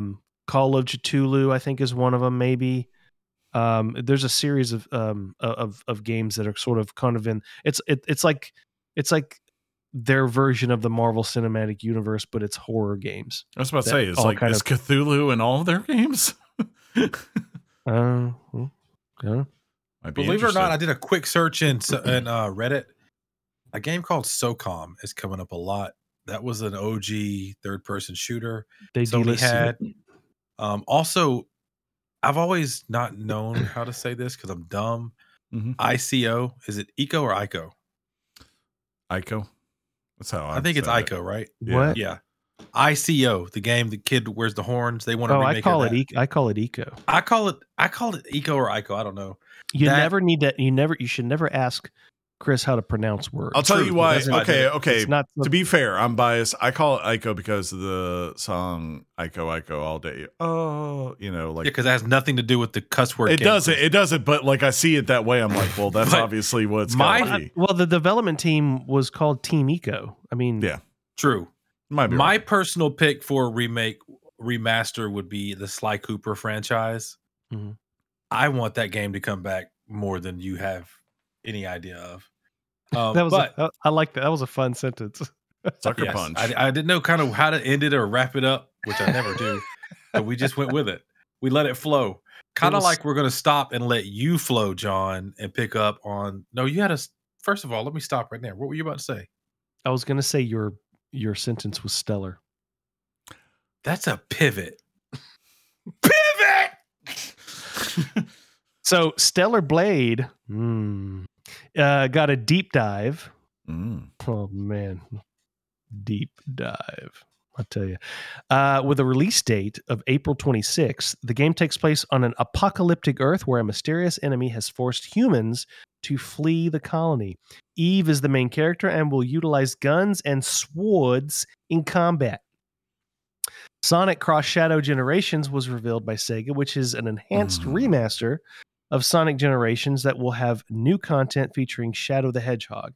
The game is coming to all platforms in autumn of 2024. Silent Hill, The Short Message, Shadow dropped on the day of the presentation. The game is free to play and has already enjoyed over 1 million downloads. Konami also shared a new trailer for Silent Hill 2 Remake project with no release date given. Sean, you watched this presentation. I did. You know that Stellar Blade is one of my most anticipated games of the year. I'm right there with you, baby. You know that Stellar Blade is one of my most anticipated games of the year. I'm right there with you, baby. Have you seen it? What did you think? What did you think? Out of everything you just read, 100% that game gets me the most excited. It drops 4 days before my birthday. So I'm hoping that'll be, it's Why was exciting this your time game for of the me. year, Sean? It was 4 days before my birthday. Yeah, it was the closest to my birthday, and it was VR. And Sean, it wasn't VR. But yeah, I honestly, I got excited to see like the Silent Hill thing, just because it was like it shadow dropped. That was cool, but it is what it is. Out of everything you read, though, Stellar Blade is a star. I love the deep dive, and I can't wait to get my hands on it. I credit you for really reminding me of the game when we did our most anticipated games of the year. So shout out to you there. And yeah, I'll leave it. I'll stop. I'll leave it right there. Chris, are you looking forward to your game of the year, Stellar Blade? I definitely think it's on my radar, for sure. Like, since you brought it up, and I was like, wait, what? And I was like, oh yeah, that game they showed off, and seeing more here, it reminds me, like, I feel like it's gonna be the game that scratches that Bayonetta itch for something that's not a Nintendo console that we've been lacking, right? That's not Devil May Cry. Just it very much reminds me of that, and everything I've seen was very impressive. So definitely gonna pick that up. Sonic, hey, I like Sonic.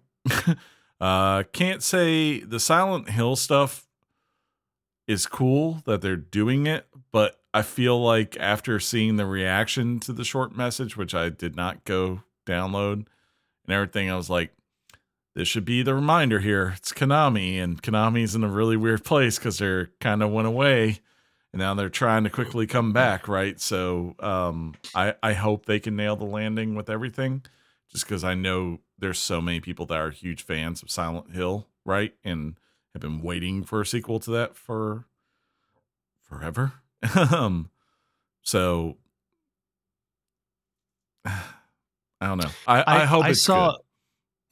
When they showed the trailer for Silent Hill 2 remake, it looked like an early build of Resident Evil 2. Yeah. It looked horrible. It did. Yeah. It looked like it was.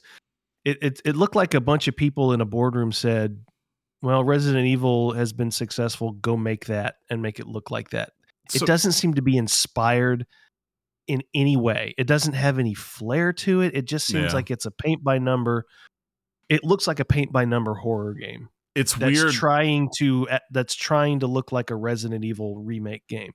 It's weird because, to your point, I don't think it like blew me away, right? On the flip side, it's like it's weird to think that the remake of Metal Gear 3 actually looks so good, at least at first glance of what they've shown, that people are just like, "Yep, this is going to be solid," right? Solid, ha ha. Yeah. Metal Gear Solid. I'm just glad these properties aren't sitting defunct, because I do think like there's this point of our youth, right? Like when we became young adults, like Silent Hill 2, Metal Gear Solid 3, like that was Konami doing amazing things. I mean, shoot, John, like the first thing I remember you playing when you got your PS3, Castlevania Lords of Shadow, right? Like things like that. It's easy to forget now where Konami was, and sure, they might not have been on the level when they broke up of Capcom, right? But they were a solid Japanese publisher for a long time that has some legendary hits. So it would be nice if they could get back into it. Totally not named Konami, but can you guess what Sean's first game and the reason he bought a PS3 was? SOCOM? Sly Cooper? No. It's a little game that had Killzone. No one knew what it was going to become. It was called Uncharted. That's fair. That is, I could not wait to play that game. You know what? To your point, Sean, when I finally did get a PS3, that was the first game I played. See? Nice. Yeah. Nathan Drake, the mass murderer. So right? I'll just like to say, I don't have Twitter anymore, or X or whatever it's called. But apparently from what I understand, when they dropped the trailer for Stellar Blade, it sort of melted. It sort of melted the brains of a lot of people. And the comments were just I'm like, this was funny to me, but there were loads of comments are like, because this is what a woman looks like, and this is just no woman looks like this, and then the developer posted a picture of the model, the person that they used as the model for the character, and it was like, that's who this is. I have to say, my irritation of watching, because I watched it live, I almost streamed it, but I overslept, so I started late, and my hatred, and I told Sean this, I think after the fact, because he got on right after it ended too, and we started talking. I had to watch the comment section, just everything that popped up. As soon as it pops up, L, because it's not God of War or Uncharted or, some amazing, like, including this next one that we'll pivot to. Judas got a brand new trailer from Ken Levine, creator of BioShock. It definitely looks like a Ken Levine game. No release date, also Ken Levine fashion. Right? That's true. V Rising has been in early access via Steam, but now has been announced for PlayStation 5 coming in 2024. One would assume that the final version is what's being released. Dave the Diver, that's a classic right there. Coming to PlayStation in May of this year, and will have Godzilla content coming with it. Man, this is fun to pronounce. Zenless Zone Zero is Hoyoverse's newest game in development for PlayStation 5. And finally, Metro Awakening VR and Legendary Tales have both been revealed for PlayStation VR 2. Sean, are you day one Metro Awakening VR? Is that going to be your first Metro game? It will be my first Metro game. I'm going to play it. I'm actually excited about Legendary Tales. That's a game that has been on PC VR largely, but I was very excited to see that the PSVR 2 is going to get some love. Was that the Skyrim one? It's kind of like Skyrim. Yeah, it's a dungeon crawler. You play it cooperatively, and you and your homies go in with magic, bow and arrows, swords and shields, and you dominate dungeons. So I think that's going to be dope. Yeah. And also V Rising was a game I've already played on PC too. So it's crazy to see that it's finally making its way over. John, why did you get BioShock on PlayStation? I don't know. Right?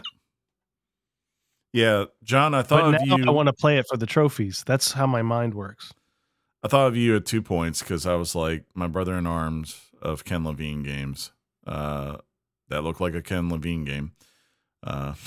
So I think we're both excited for that. But the other one, at first, when I was watching V Rising, I remember now that, Sean, you and Mike getting that and playing that on Steam. Sean would love it. I've not played it, and when I was watching it first, I was like, what is this Castlevania game? That was all I could think of by the art John design. would love V Rising. Yeah. Legit. That's so funny because I've been seeing it lately. It keeps popping up on Steam, and I almost bought it last week. Mm-hmm. And I didn't remember you guys played it. Now I Chris do, didn't.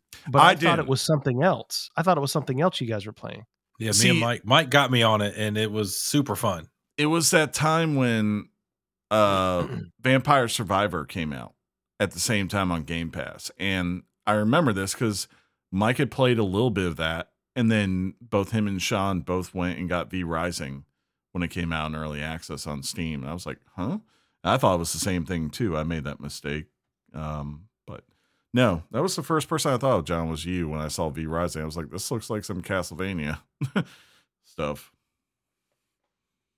I can't wait to play Dave the Diver with Godzilla, though, because I don't know why we're putting Godzilla in there, but why not? It's Dave the Diver.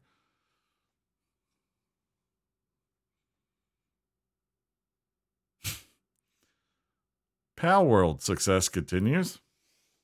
Unlike the success of that conversation, which paused, right? Pal World has reached another milestone with Pocket Pair announcing that it has reached 19 million total players since launching 2 weeks prior. Microsoft revealed that the game enjoyed the biggest third-party Game Pass launch in history. According to CEO Takuro Mizobe, the response from fans has been tremendous, and it's incredible to see the millions and millions of players around the world enjoying Pal World. This is just the beginning for us and Pal World, and the feedback we're gathering while in game preview will allow us to continue to improve the experience for Pal Tamers across all platforms. Chris, do you see this game? It can't keep this like trend of like whatever the heck is going on with it. So one, how long do you think that lasts? And two, do you think you'll like really play it like as a main game at any point in its cycle? As far as the second part, no. I mean, I played it there for a good hour or so, right. And I was just like, I see what you knew this what it is. Was, right? Yeah, I knew what it was, and I was like, I see why it's doing what it's doing, right? Like it's hitting an itch for a lot of people in that Pokemon, and also kind of tree puncher crafting world. Like it's a perfect synergy of those two things. It's not something that really speaks to me, and that's fine. But to your second or to the first question, I think we've hit the height of heights, right?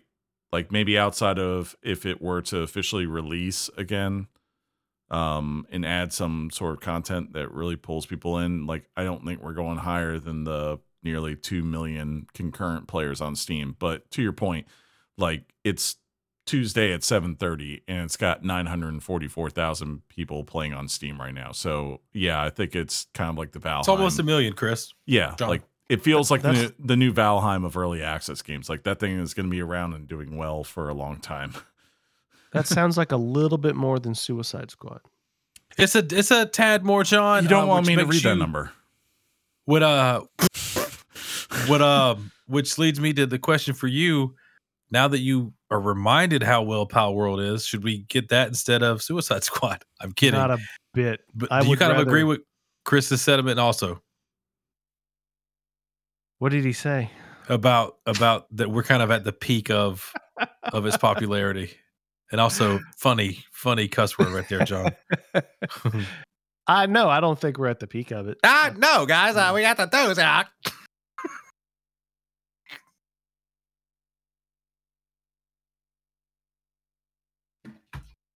I didn't do that to you, John. I didn't attack you that way. I attacked you. I'm gonna die. You that. Oh my god, that's funny. It's John. The way you said that was like, we got news here. See, we got news.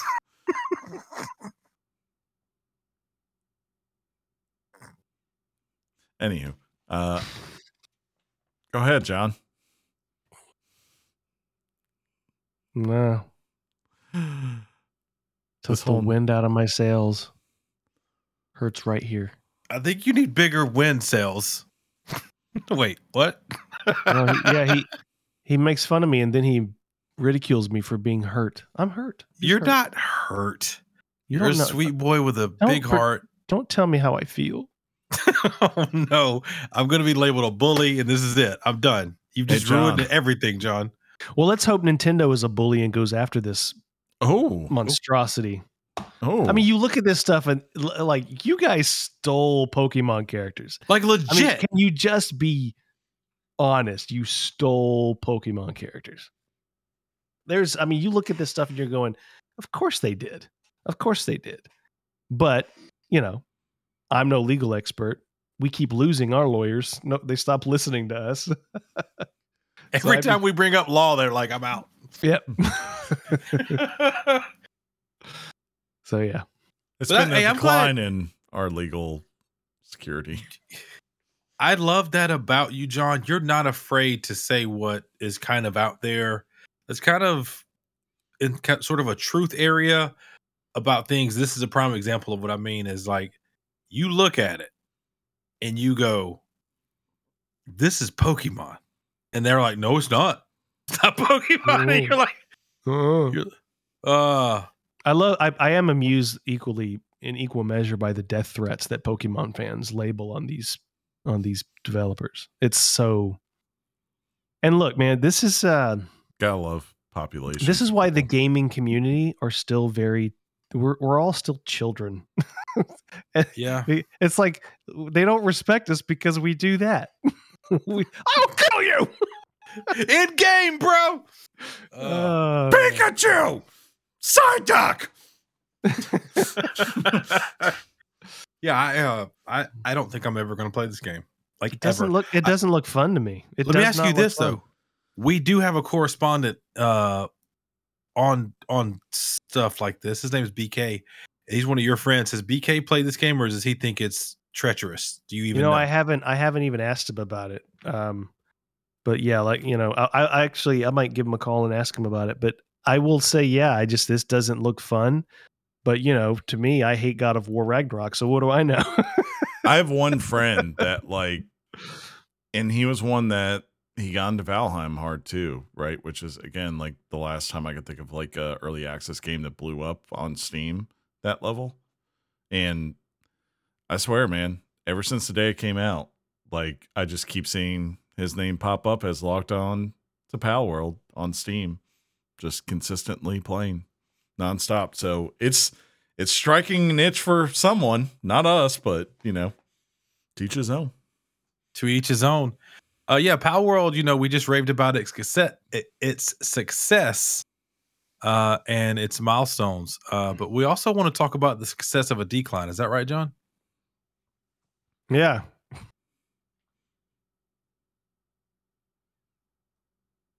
Fine.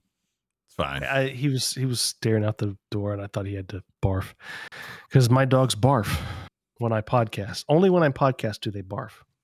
But while in decline, Sean, the Switch is still managing to show signs. Chris wants everybody to know that he also has a dog. It's funny because Chris's dog showed up on my timeline today of happy memories. Chris, do not point out Burgess to Penny.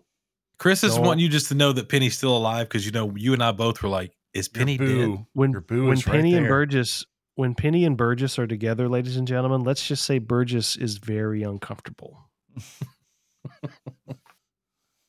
The Switch is still managing to show signs of life, selling through 13.74 million units in the first 9 months of the financial year. That only counts as a 7.8% decline from the same period last year. They have revised their forecast for the current financial year, predicting 15.5 million, up from 15. It should have said 15 million previously predicted. Super Mario Bros. Wonder has sold nearly 12 million units. Ooh. Legend of Zelda Tears of the Kingdom now sits at 20.28 million units sold. Pikmin 4 has now sold 3.33 million units. And Super Mario RPG, which has reached 3.14 million units. The Switch console sits at 139.36 million units sold over the entire lifespan. And Switch software sales totaled 163.95 million units this year. Chris, are you looking forward to Switch breaking the PlayStation 2's record? It's what, 180 million, right? No. Is it? I thought it was that high. Not quite. Might be close. Yeah, it's up there. I thought it was in the 160s. Maybe. I guess it's possible. PlayStation 2 lifetime sales. Yeah, I'm interested to see what 158 million units. Oh, okay. Yeah, I guess it could happen, right? If they definitely.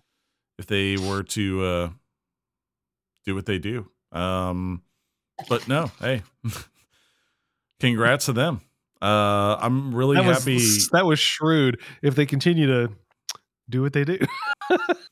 I mean, it's not really high level analysis to look and be like, well, the number did that last year. So if I add those two numbers together and they did that this year, right? But I am happy.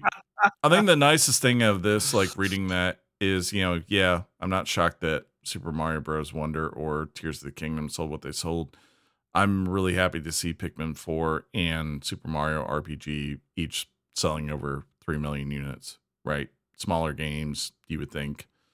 And I think like those would have been the things, honestly, like in, say, even the Wii era, I don't think they would have come anywhere near that if they had put those out then. So just perfect time. And And I said, like, I thought of the big three last year, they were the best. And I think they're kind of in the best place right now of Xbox, Sony, and Microsoft. They have a good route as far as workflow of small things, remakes, and big things. Everything seems to be clicking for them. Good for them. Sean, what do you think about the disappointing sales of Tears of the Kingdom? Yeah, I think they need to step up their game. No, POS. It's so funny to see this, man. I just watched a YouTube video. Let me give a shout out to the guy. I think we all know him. Beat 'em ups. I think that's the guy. Long hair. He's got a lot. I think he's got clickbait because, like, the one I watched about this, he was like, "I'm done. The Switch is at its end," and I clicked it like dummies do for clickbait. But in the video, he just kind of did the history of what was happening when it launched, where we've come from, to where we are now, and kind of a lot of the milestones that your article pointed out on just stuff. To a point made in our chat from our friend Acid Sugar, this is probably why they were able to this is the why on why we don't have a Switch 2 or whatever the next thing's going to be. It's absolutely mind-boggling that I mean, 15.5 million in like the 27th year of this console being out is ridiculous. And yet, and I pulled up the list like you guys did real quick. They're within striking distance to take second place easy. That's the Nintendo DS. If they beat the PlayStation 2, I was all like, why was Wii U such a disappointment? And this is the why. Wii U only sold like 13 million. Yeah. Which is still like in the top like 25 consoles ever. But still, it was a disappointment. Yeah. Like when you just put it in between the Wii and the Switch, it's like ooh. Ooh. Well, I mean that's kind of my thinking of there's nothing more nerve-wracking than Nintendo's next idea. That was a point I was scarier than Nintendo, because you go I don't know, you go GameCube, Wii U, Switch, and that's the way it's been the last 4 cycles. And it's because Nintendo thinks the way it does. It's as Brian Altano calls him, the crazy toy maker. As long as there's not a commercial where they're like, we would like to switch. So, oh no. To that point, what do you think happens if like they actually pulled off in the equivalent of, say, PS4 to PS5? Right? That'd be like they did it right. Like, because I think right now we can all agree, like, what PS4 is over 100 million, right?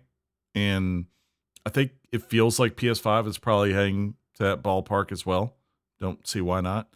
Like, so if this is able to do something that literally no one has reached since the early 2000s, which, I mean, that's the impressive part of PlayStation, right? Like 2 will always be, even if Switch catches it.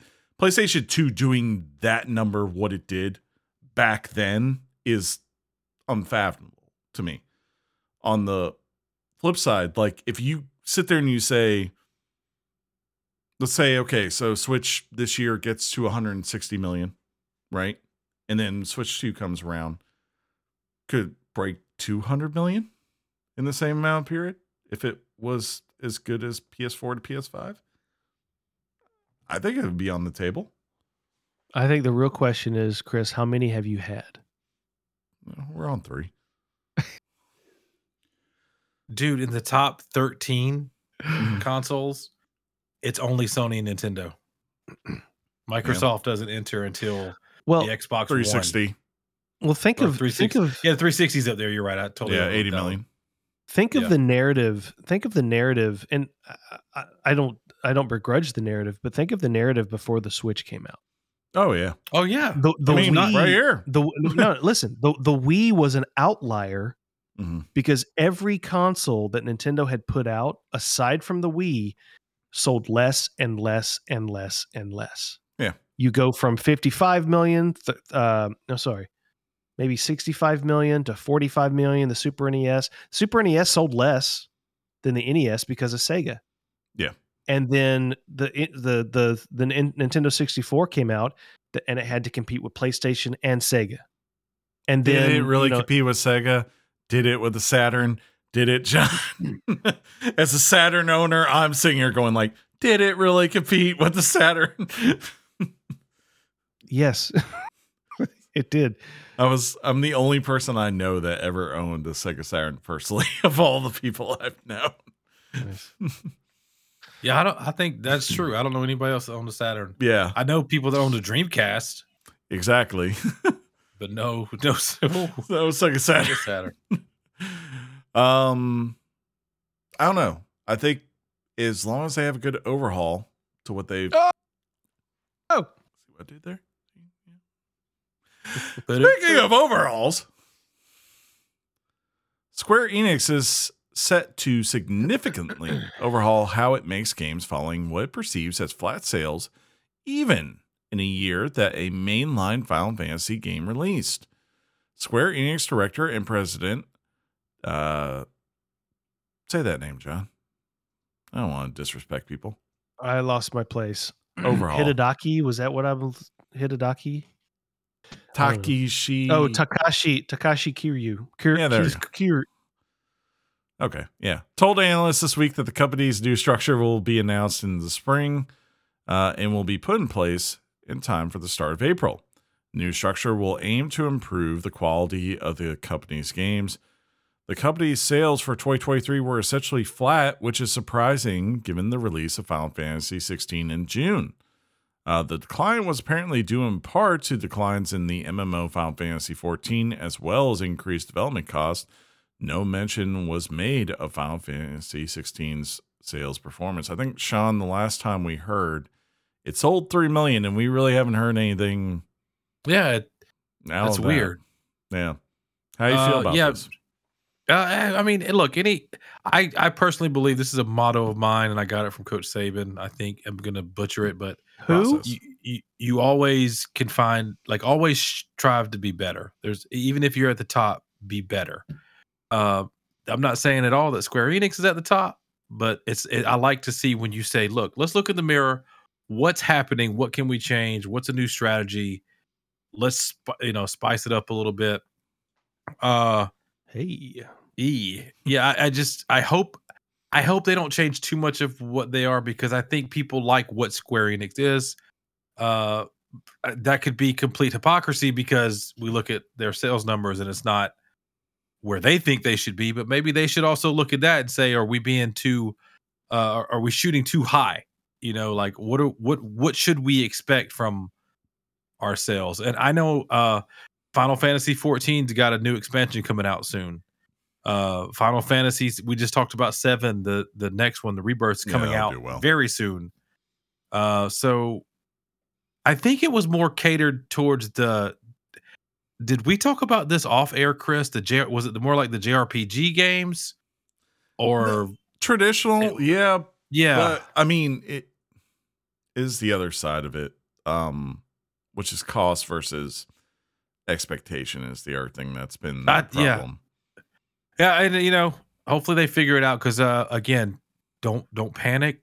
Do what you got to do. We need Square Enix in the game. Support them if you like a game that they have.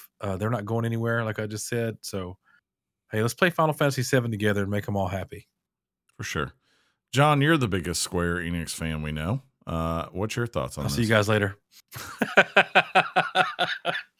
Bye, Platinum. Yeah, I'm just looking forward to seeing what this means for the future of Final Fantasy and how they develop their games going forward. How it means for the mini JRPG dumps they take at the beginning of the year with all the smaller scale games. And I know I would consider Octopath Traveler 2 kind of a AAA ish, sure, yeah. But around that they drowned it with other RPGs around that same time, and how they're going to look,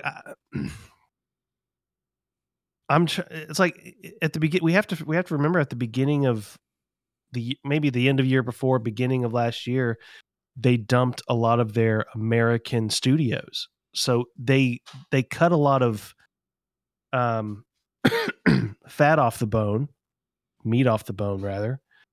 And so this might have had an effect on them falling flat, as they say.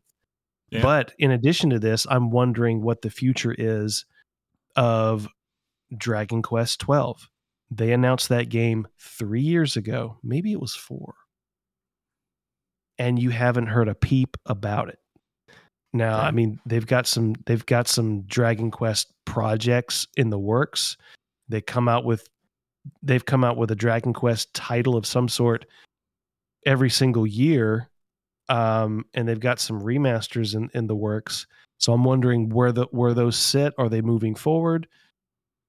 Where does, but really I'm just kind of like curious why we haven't heard anything about Dragon Quest 12. And does this new plan mean we're just sort of scaling back from Dragon Quest? Yeah. Because I like me some Dragon Quest. Fair point. Looking at it, we've seen this theme with Square Enix for a long time, like especially back before they sold off Eidos, right? And others whether it was like Avengers, Tomb Raider, Guardians of the Galaxy, Deus Ex, like there were a number of titles where it just felt like they had these unrealistic sales projections in advance of what they were expecting versus what they got. The other side of it is, I mean, they've been this studio for years with their biggest games, their true AAA games, where they just seem to take forever. Like they're taking longer and longer. And this was, and I get it, things are a lot harder to develop now, right?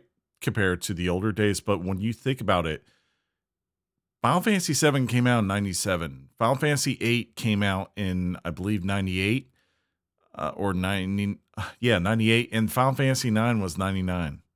And then it was 2 years later that Final Fantasy X hit with the launch of PS2, right? And that was Square, I feel like, in a sweet spot, like really figuring out how to take a system and say, hey, we have this thing set up. Let's now put great stories and great things built around that.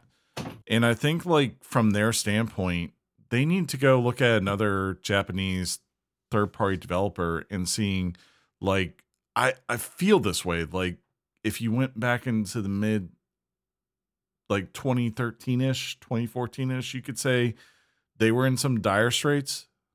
And now I think they might be the best ran non-Nintendo third party, or I should say non-Nintendo, from software third party publisher developer. And that's Capcom. Like Capcom figured out how to make an engine and they go, yep, here's things like Monster Hunter. Here's remakes of Resident Evil. Here's new Resident Evil, right? Every now and then, here's a Devil May Cry game.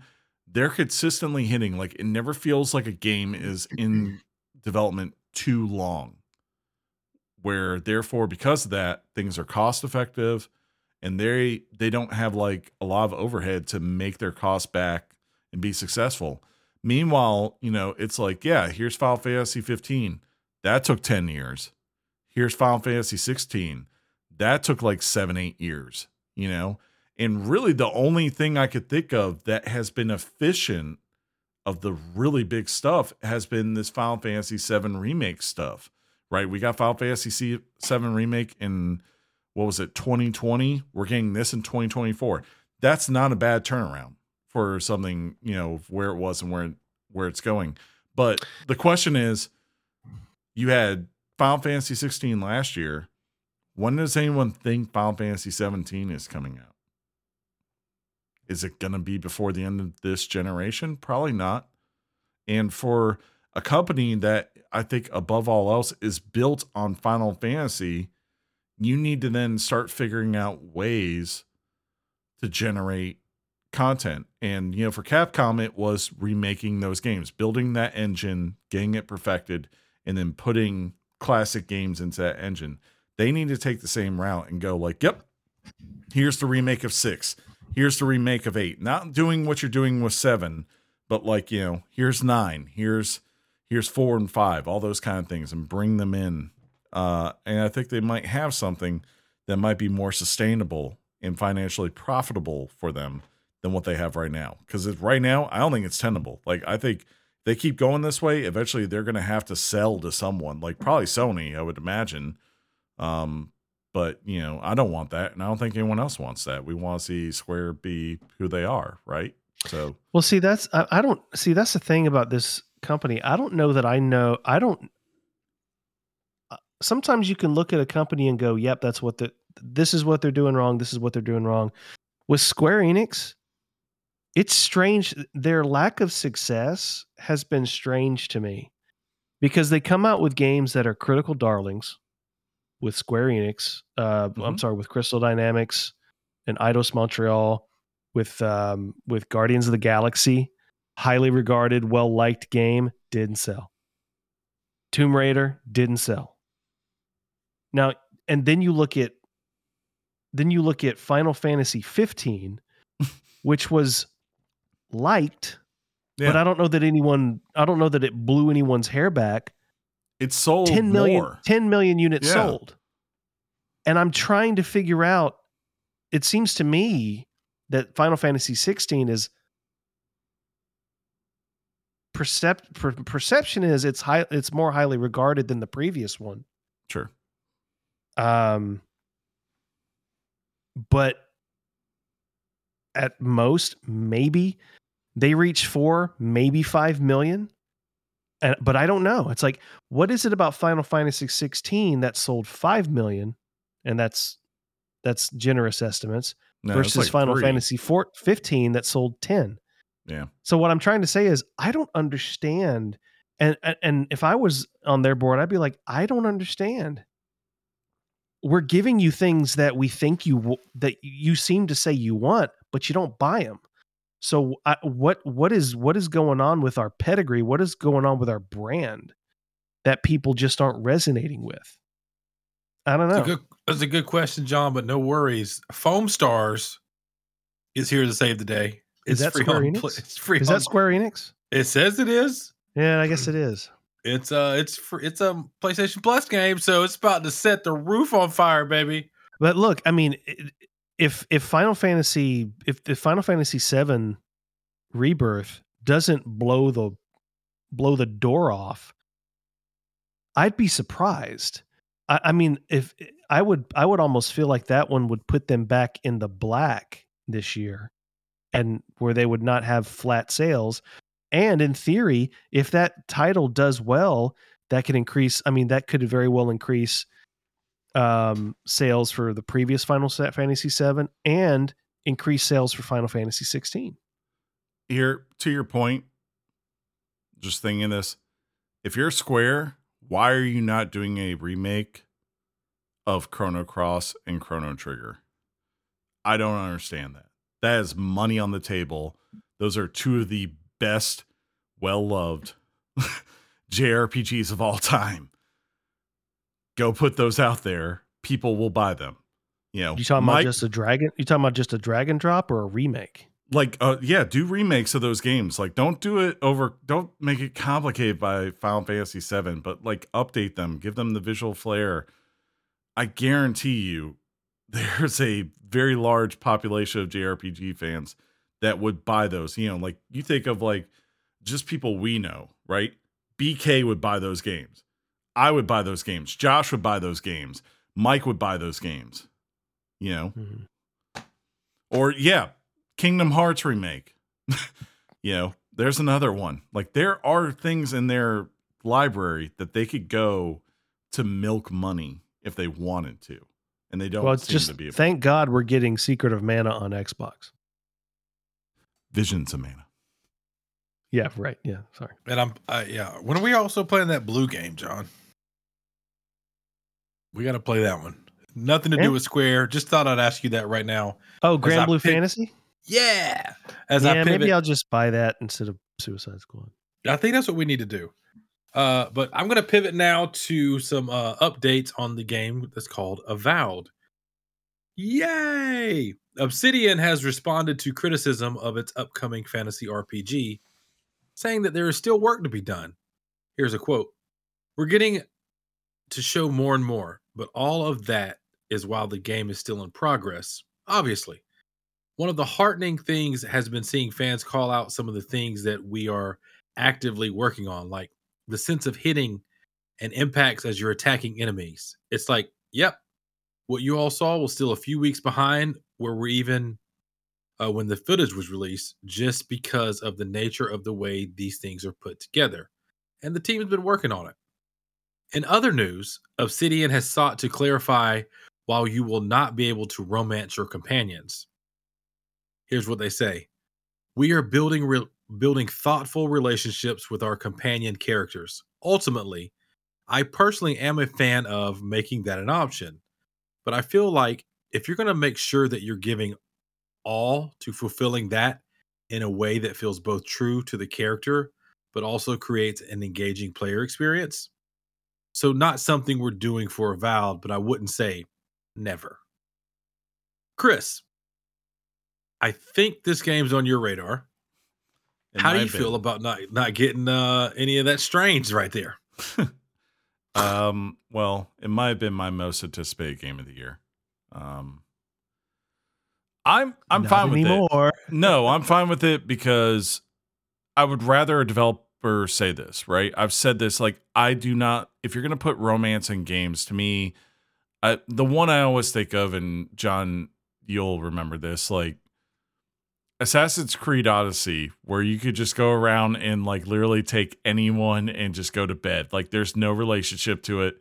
There's no story. It's just like, yep, we put it in the game because people said they like Witcher where you could romance people. So we put that in there too. I don't like that. You know, if you're going to put romance in the game, I want it to be something where it evolves, whether you're talking about Dragon Age, Mass Effect, The Witcher, you know, even Baldur's Gate this past year, like that really felt, you know, when I had those romantic scenes with Shadowheart, it was after like literally 70 hours of doing stuff with her and going through more than just a sex scene in the game, right? It was more of like, oh, wow, she went through some hell and I helped her get through that. And now she trusted me and now we're in that. So if you're not going to do that, don't put it in your game. You know, I'm not here for that. That's as much as it's fun to laugh at bear sex, you know, memes and all that kind of stuff. It's not why I'm playing the game for the romantic parts. I'm playing it because you tell a good story. As far as the other stuff, yeah, I agree. Like to me, I'm like, I don't think Obsidian games are going to really come together until you get to the very end. That's kind of the up and down with them. They could be a little janky, just much like a Bethesda game. So I'm trusting. Don't do that. Yeah. Bethesda games are the king of janks. They're the worst running games ever. Look, Obsidian's up there too. I've played Fallout 3. I've played Star Wars Knights of the Old Republic too. They have some, I mean, shoot, even Outer Worlds had some jank to it. You know, John, you're gonna let him talk about your game like that? He knows. It's a perfect experience. What's that? Outer Worlds. Outer Worlds. But John, I want to ask you, so kind of, if you just heard anything he said, I do want you to kind of say your thoughts on that too. But something hit me. Is it more often than not when we see what they present to us? Most of the time, it's a finished product. Do you think that we see, or maybe it's not? I guess what I'm trying to get out is like, are we fair? Like, do we maybe run games away when we don't even realize they're not completely done yet? For some reason, my head's going to the Prince of Persia game that like was like, no thanks, and we ended up getting what we got now. But do you appreciate? I guess I should say a studio that's like, hey guys, hey, will you calm the cuss word down? We showed you something that's 3 weeks old. We're 3 weeks into the future on this new thing.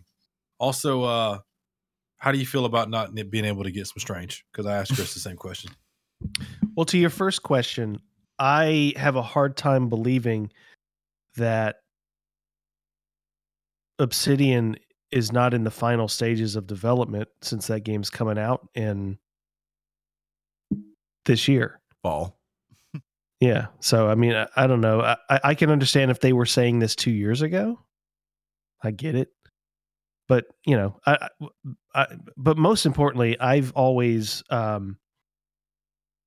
been sort of uncomfortable with romancing game mechanics. I've never liked them. They've never even, and I played the original Mass Effect and I pursued one. It never felt natural because the end result, the way that they design them in games is the end result is sex with that character. Can I say that word?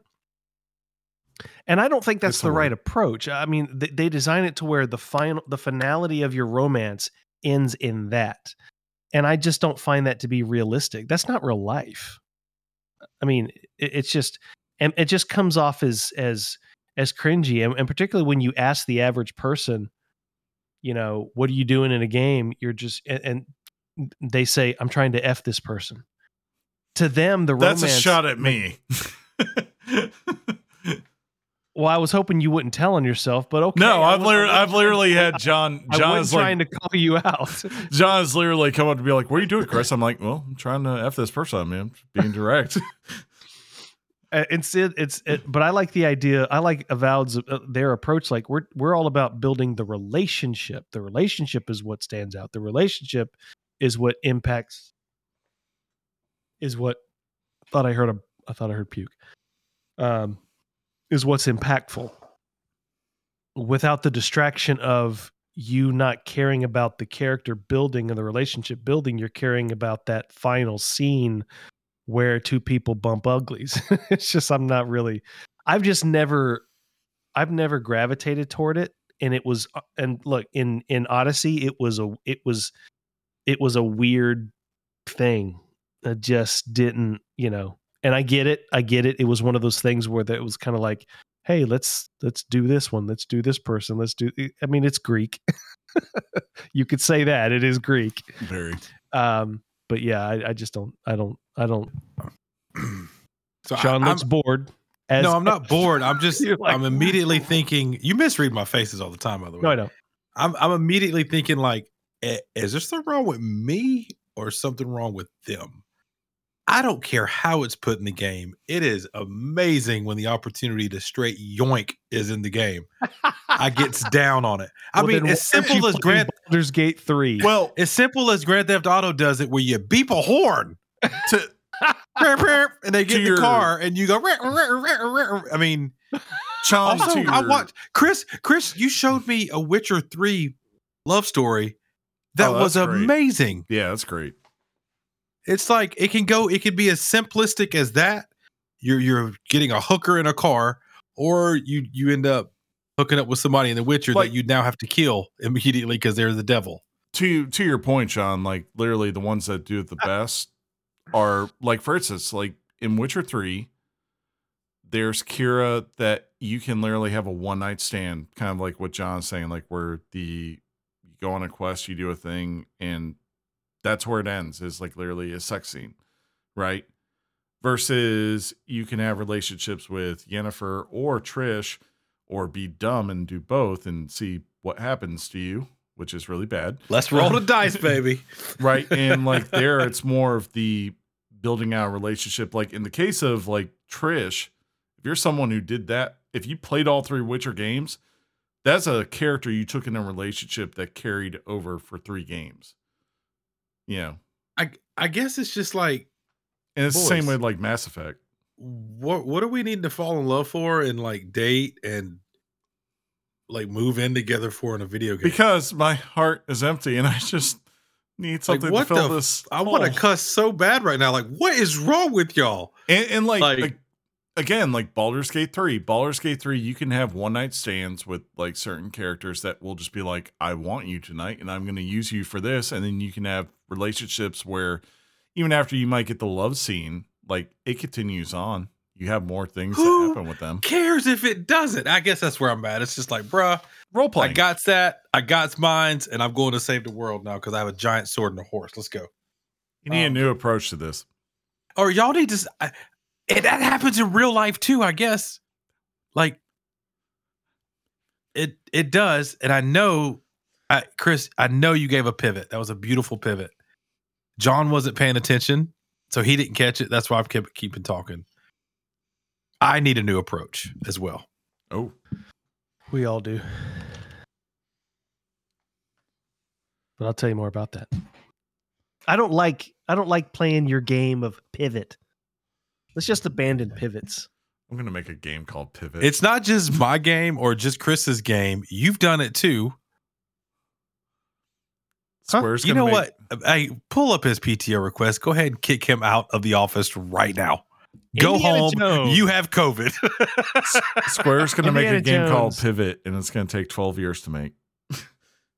Indiana Jones and the Great Circle, and maybe Starfield, are rumored to be considered to release on PS5, which is indicative of a possible new approach to Microsoft's strategy going forward. A source inside Microsoft has made claims that the company is, quote, weighing up which titles will remain exclusive and others that will appear on Switch or PS5 in the future, end quote. If the plan proves true, Indiana Jones could possibly show up on the PlayStation 5. Indeed, Starfield may be another title that could show its face on the aforementioned platform. With questions swirling about the future of the platform and its titles, Phil Spencer stated that more will be revealed in a, quote, business update event to be held sometime next week. Quote, we're listening and we hear you. We've been planning a business update event for next week, where we look forward to sharing more details with you about our vision for the future of Xbox. Stay tuned. So this one is a big one. This one is blowing up on social media and YouTube, which is social media, Right. but I'd like to say to Chris, I'd like to ask Chris, since he is the Xbox resident fanboy, and I say that lovingly because last year, ladies and gentlemen, if you remember, Xbox was my console of choice. PC's Are mine. are we looking at a future, Chris, realistically, are they walking away from the console space? I don't think we could say that yet. I think they're evolving, and it goes to a lot of things. One, Phil's admitted this, right? He said it point blank. They lost the console war. He feels like PlayStation 4, Xbox One, that was the start of digital libraries, right? And wherever you build your library, you see that problem today. Like, go ask Epic how hard it is to pull people away from Steam when people have these libraries of like 300 plus games. It's near impossible to sit there and go like, yeah, we know you've invested in PlayStation these last 10 years. Screw that. Come over and rebuild this library over an Xbox. So I think it's part them being realistic on that. But it's also, Satya Nadella, however you say his name, the CEO of Microsoft, when he was on the stand during this whole entire Blizzard acquisition thing, what did he say? He said, if I could have it my way, every game would be available everywhere. And when you think of Microsoft as a company, it makes a ton of sense because that's what they do, right? They want Office everywhere. They want Windows on any PC. They don't care if they built it. They want you to be able to have it. They want you to be able to access LinkedIn anywhere. They want Teams to be the way you communicate with your business. They want Azure to be the way that you use cloud. And I imagine for them, if you're looking and saying, okay, the best we're probably going to do is sell 30 to 50 million consoles. It caps what you can do on your sales for your big games versus if you say, okay, we'll put it out on PC and our console on day one and let it be what it is. And then 6 months later, we'll bring it to PlayStation, Nintendo, and other places, and we'll get another 10 million in sales, right? Like, what's the biggest earner for Microsoft in the history of that company, game-wise? Anyone know? I could tell you. It's easy. It's Minecraft. Why? It's available everywhere. It makes money because it's available on any platform, and every single day it generates that company millions of dollars, billions per year. So I'm not shocked that a $1 trillion company is trying to maximize their profits. I'm also not shocked that there's a bunch of people that are fans that are kind of pissed because they feel like, well, we invest in this culture and all this other stuff, right? And now you're saying, but I honestly think like Microsoft is the first probably to move towards this because they are the biggest company. They don't have the luxury of being exclusive. They have to think about the biggest number of profits because that's what their shareholders demand of them. But I think we're going here eventually, long term. Like Nintendo will probably be the last one to hold out on that, but eventually it's going to be about, when you're talking about the cost of development of games and everything else, eventually it's going to be, how do you make the most money? You don't make the most money by saying we only sell our games in Walmart. You make the most money by selling your games in Walmart and Target, Best Buy, and Amazon, and anywhere else that will sell them. So I think that's where they are headed as a company, is to say, yeah, you know what? When Elder Scrolls 6 comes out in 5 years, maybe it's not day and date to PlayStation 5, but you know what? We'll take the 10 million we make on day one on PlayStation, or I'm sorry, on Xbox and Steam, and then 6 months later, we'll take another 10 million when we go to Sony platforms and put it out there. That's where I think they're headed, you know. And cloud is probably going to even make it more confusing because maybe they don't do a console after that. Maybe it's like, hey, we have physical places and we have the cloud, and that's where we want you to exist anyways. I don't know.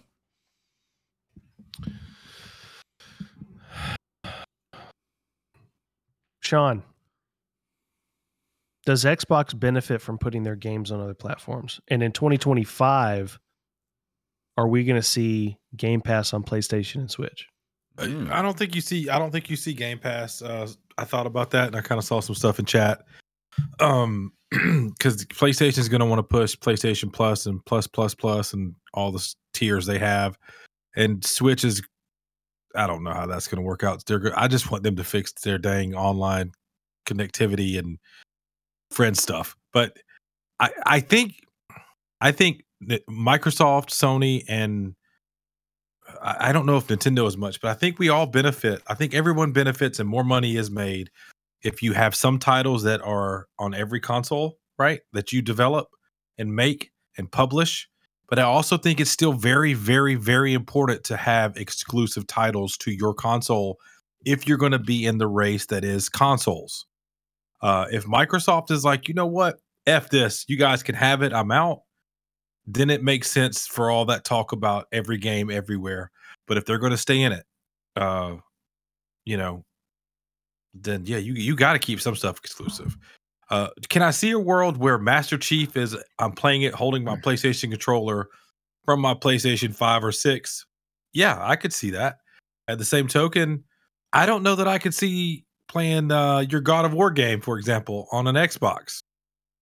That doesn't seem as realistic, and I don't know if it's because of the narrative and the things we hear people like Phil Spencer say time in and again, is like he wants games in the hands of gamers, and he makes it seem like he's willing to do that. You don't get that same stance from Nintendo or Sony. Somebody in chat that I was also thinking, I kind of want to wait and see. Phil doesn't waste statements. He gives us hints sometimes, he gives us teases, but he also talks out of both sides of his mouth. Yes, he does to a point, but at the same time, it's not wasted. I don't think it is.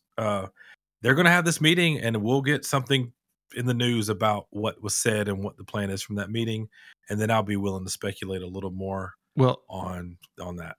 I could be wrong about this, but the business update event, I think of that as a presentation to the public. Yeah. Okay. That'll be cool. I just thought, probably I wasn't video. sure if it was. Yeah, I don't know. Your comment about your idea about the exclusives. I think exclusives are important to a platform if the platform is in the business of selling that exclusive directly to the consumer. Okay. If Xbox wants those exclusives and wants them exclusively on Game Pass, I don't know. I think the last estimates were 35 million people have a Game Pass subscription, and that's like, but that's numbers that you're not getting from Xbox. That's only an estimation. If Game Pass was successful and they were comfortable touting their numbers, Xbox would give us the numbers. So my thought to that is, it seems like the writing is on the wall while Game Pass is not going away. I think they've realized, and look, I think I spoke about it last week with the Insomniac leak. It was also mentioned in their financials that Horizon Forbidden West, in its second year, launched on PlayStation Plus for free. You could play it just like it would be on Game Pass, and it cost the company $100 million by their estimations. Now, I know it's not apples to apples type of comparisons. I get that. But it does denote the disadvantage that a subscription service, while it's a amazing value to the consumer, that amazing value doesn't go anywhere if the business model is unsustainable to the company. Right. That's so a fair point. I think it's fair to say that what they're gonna do, I'm not sure if they're gonna discard the consoles. I don't know that that's where they are, but I think they have come to the determination is they will make more money because the PlayStation loyalists, they're not going to Game Pass and buying Game Pass. They're not going to Xbox and buying Game Pass. They're not going to incentivize them to come over, is what I mean, to play that game. So give it to them over there. Get that revenue for $70. Get that revenue. If they want to pay $70 because they're loyal to PlayStation, let them do it. Let those morons over at PlayStation, this guy, do that. And to be fair to what you just said, that's what they do with Steam already. Right. And maintain their 35 million install base for Game Pass. Yeah, because if you notice, that's a good point, John. When they announced, and they were being cagey about this, and Xbox this life cycle, they have had the worst communication, and even Bethesda has come out going they're frustrated by it. When they announced Blade at the Game Awards, they didn't tell you it was exclusive to Game Pass. You know why? Probably not. Because it's not. Right. You know it. You knew it then, and you know it now. And there is no way at this point you can convince me that Indiana Jones is exclusive to Game Pass. It ain't going to happen. It's not going to happen. I can't imagine a $200 to $250 million game when Game Pass makes only $200 million per month is going to be an exclusive to Game Pass. Only $200 million a month. I think that's dynamite they're playing with, man, because I think they don't need. Maybe they're not underestimating the loyalists to PlayStation. I don't know. It's crazy to think of the world we're in. That's all I'm saying. We have a friend like literally right now that I don't think would buy an Xbox no matter what they did.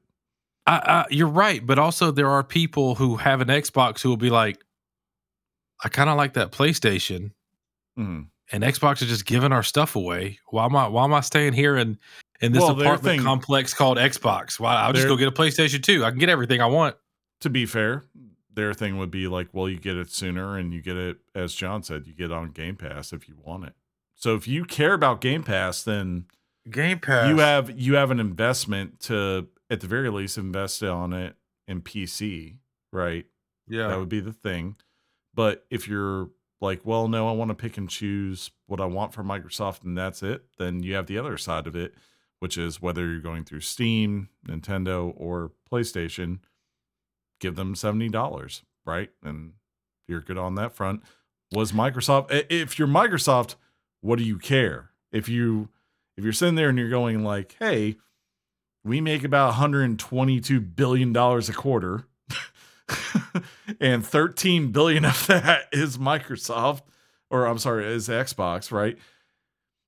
As long as it's profitable, which they are, like that was the one big thing that we got from last year from the whole entire thing was that they were more profitable than Sony. Like they know how to organize their expenses versus their profits. They seem to be good on that front.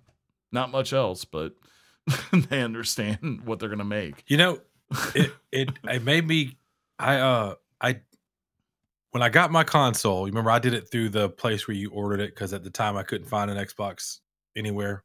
So I did It's it where not you pay direct, for it. or yeah, but it was. I I know what you're you talking pay for about. it for 2 years, Like and you on get the demand. ultimate. Yeah, Yeah, you get the ultimate Game Pass during that time frame, and everything's like $30. It's like, yay! As soon as that stuff canceled, like it was up, I did not re-up it. I don't remember why. I think I missed the cutoff date, and I have not missed Game Pass at all. You don't have it now? No, and I don't know what that means because I thought when I had it, I got Game Pass. It's ultimate. It's great, and now I don't have it, and I'm like not missing it at all. I don't know what that means. I'm just putting that out there in the universe. I definitely don't think Game Pass is necessarily for everyone, and that's that might be the realization of them. Like there are certain things like it's worth it to me to go like I don't think I would go out there and buy Persona 3 Reloaded. But because Persona 3 Reloaded is on Game Pass, I will download it. Same with like the old Yakuza games, or I'm trying to think of other things offhand right now. Like I don't think I would have bought Pentiment on day one, but because it's on there, I'll download it and give it a shot. I mean, to your point, that's a fair point, but at the same time, was I only getting those games because it was free on Game Pass? The flip side would be like, so like say you love something like an Obsidian or a Bethesda classic game, and you're going like, the only thing I care about from Microsoft this year is Avowed, because that's coming out and it's a fantasy game by Obsidian. Do you really care if you spend $70 on PlayStation or somewhere else to own Avowed and you own it for good versus giving them $15 per month to play Avowed for whatever? Yeah, take it off. Yeah. In Sean's defense, and it's worth thinking about.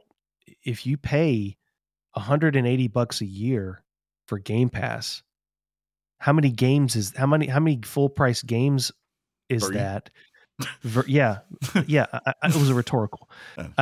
Versus how many games you actually play on your Game Pass subscription when you have it. What do you play? 1, 2, 3 games per year because you had access to it on Chris, Game you Pass? may be an anomaly on that, but like I'm the. If they really think about the value proposition, we talk about how it's a huge value prop for Game Pass for consumers, but at the same time, someone like me, I'll see it on Game Pass, but it bothers me I can't get the trophies. I'm not saying that's everybody. That's certainly not everybody. I think it's more than you think. No. Stuff like that, little stuff like that matters. No, and I found probably last year I played maybe 2 games on that were available to me on Game Pass, so I actually lost money. Right. It's like, everybody can say, dude, I can play any game on Game Pass anytime I want to, bro. Yeah. How often do we do that? That's Oh, look, they have Cab Tumbler 4. I mean, it's the same thing. Like to your point, like I got Peggle 2 again. If you point it to something like Netflix, right, which is trying to be, it's that same thing of like, well, Netflix is consistently offering you things. How many times do you actually watch those new things? It's probably that much. See, now I'm the anomaly because if something new comes out on Netflix, I'm always like, "What's new? What's new? Do I want to watch it?" But I'm like actually actively looking. But But a Netflix movie will take 2 hours of my time, Sure. and a video game on Game Pass will take 20 plus hours. Of Yeah, my if we change this to Netflix Games Chat, I'm gonna be the resident expert. I mean, because I get downs. That's like, so I think you have like groups that are this. You have the ones that just play the free online games and spend all their money in the stores, right? My brother's one of them. Yeah, Fortnite, right? Yeah. Then you have what I would call the OG seasonals, which is they're probably buying Madden and Call of Duty every year. That's what they Sports buy. franchises. And outside of like maybe 1 or 2 games, that's what they buy. Then I think you get to this group of people that are somewhat passionate, like they're willing to check out some bigger third-party things, like they're playing the Final Fantasies or playing, you know, like they're gonna go try Rise of Ronin, maybe, right? Maybe they tried Avowed or whatever. Is that coming to Game Pass? Avowed day 1. No, Rise of Ronin. No, it's a PlayStation exclusive. Yeah, okay. Sony doesn't have first-party exclusives anymore; they just buy them this year. But then you have the other side. You have me, right? Which is you will be the person that goes out there and plays the smaller games.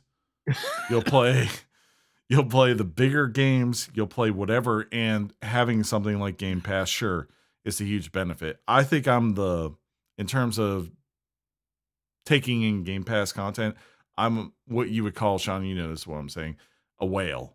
Right, I'm the anomaly in terms of that. You're a bear. What? That too. But I think the bulk of them are going to be like, maybe there's a bunch that played Persona 3 this year, and they didn't want to pay $60 for it, and that's why they have Game Pass. And Microsoft is hoping you played Persona 3 and you're not going to touch anything else. You're just going to keep giving us. Yeah, they don't. $13. In truth, they don't want us to play every game. No, I mean they want us to pay for that service, play a game or two, but keep the service. Well, I think about an alternate universe where Phil Spencer came out on stage to introduce the Series X, same console, same box, same specs, and said, "We care about Game Pass. We care about you adopting Game Pass. Here's the most powerful console in the world, the Xbox Series X, and you can have it for $250." That was their goal. They wanted to sit there and they wanted a bunch of people to buy S's. No. Forget the I'm S. Sorry. Oh, the X. Put the X out there and say, we care about having 50 to 60 million subscribers of Game Pass, and we're willing to do it by giving you this, the most powerful console in the world, for $250. Because one thing you could say that it was messaging for Xbox One, which caused their downfall, and part of that is true, but let's not forget that Xbox One was $500 and PlayStation 4 was $400. It was $100 cheaper right out the gate when they launched. That mattered. That played a role. Imagine, because Xbox had the money to do that. Holy shit. They had the ability to absorb that cost, and it is 8:30. Do you want to skip the last one? No. I was gonna say we should do the last. It's depressing. It's depressing. I messaged Sean during that. John, how? What has happened? There's a lot of the news has been very topical. But it's been fun. They say when you're having fun, time flies, right? I've had fun today talking and going back and forth, except for that bullcrap about Ragnarok. But like, it's been so. Ladies and gentlemen, what we're talking about is we just realized, I don't know what the final podcast is going to trim down to. Oh, we've gone over 2.5 hours at this point. So you're welcome. What that means, though, we won't be able to know if Alejandro is the first emailer or not, because we're probably going to. I can tell you, I do know that. I know, Chris. That was the tease, man. I know it too. I looked. You drunk son of a gun. I'm not drunk. I just had a headshot. He was not the first this week. I know he wasn't. You don't know how to do this radio tease stuff at all. You're like, no, I would tell you the truth right now. Truth radio. I put the flow chart of emails up on this wall. He was not the starting point. Good job, Adam. This man has a Gantt chart of.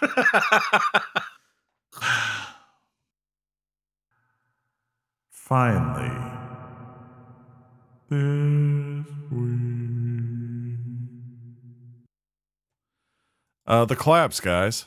More information has come to light after the recent collapse of developer and of the failed The Day Before.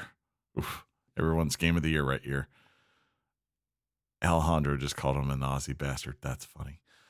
16 former employees have come forward. According to the reports from GameStar and Game 2, The Day Before wasn't always an ambitious project that we ended up with. The project initially started with 10 members of a 20-person team originally told that they would be working on a top-secret but small-scale survival game. As ambitions increased and based on word of mouth, changes became so frequent that they went through 3 versions of The Day Before during its development that were completely different. Some sources say the 2 company heads would give lip service to the team as a, quote, big family, just to turn around and put pressure on the staff with spontaneous firings. Great company. These events were often used as means to, quote, motivate the team, with one firing to instill fear in the rest of the team. Reports have also been made regarding fines for small errors. 2 individuals were asked to pay $1,930 for turning in low-quality voice recordings. These and other practices were happening under tremendous crunch. John, I don't know if you've ever seen the initial reveal with this. If you've ever seen it, I don't know how Ubisoft never sued them for stealing the Division from them, but yeah, how do you feel about these? Well, this, if true, is horrible. But let me also just caution people to understand something. And here it comes, guys. The audience is going to really hate me saying this. We're in a video game financial decline, layoffs, very difficult, probably, to find gainful employment in the industry right now. So it's tough. Let's say you're a developer on one of the biggest disasters of the decade. And that's on your resume. And you really kind of need to prop yourself up quick. Well, what do you do? Maybe, and it's just something to think about. So don't put words in my mouth like I'm telling you this is real. OnlyFans? No.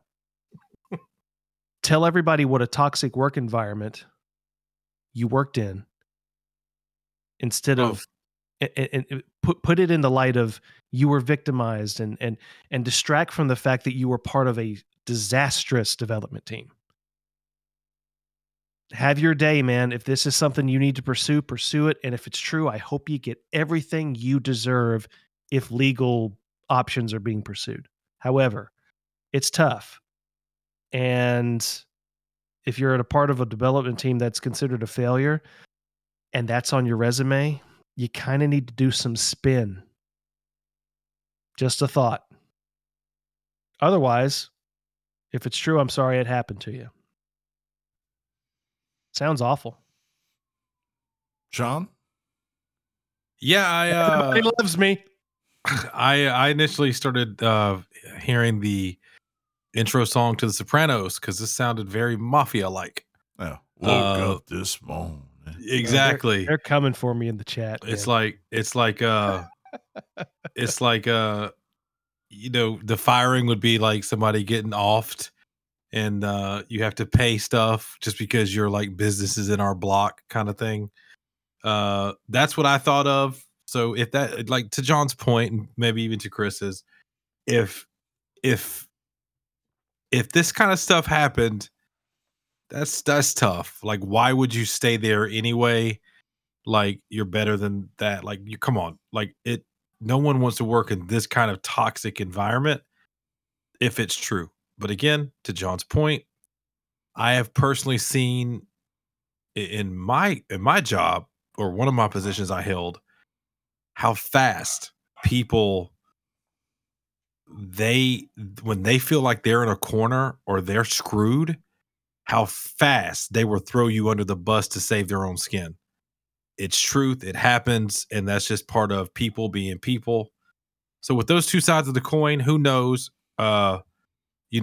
We reported and everybody saw the fiasco that was the day before. It was not cool. And I'm sure more stuff will come out about this, and we'll have thoughts and whatever have you on it. And I'll talk more then. But right now, I kind of agree with what John said, surprisingly enough. So to the drunkard himself, Chris, what do you got to say?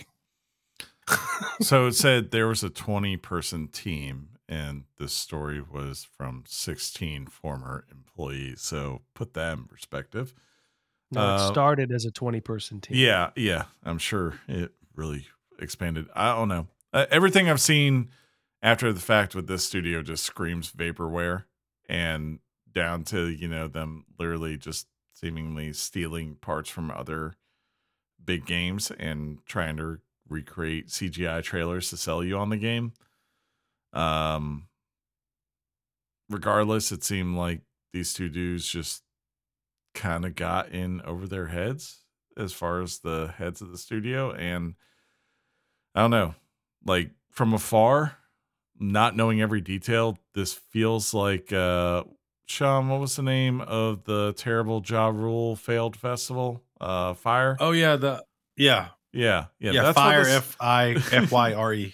That's what this feels like, but for video games, like people overpromising, not really ever working to develop something, and then when it all could have been so good, as soon as it falls out, it falls out very fast and quickly, and that's what happened here. So I don't know.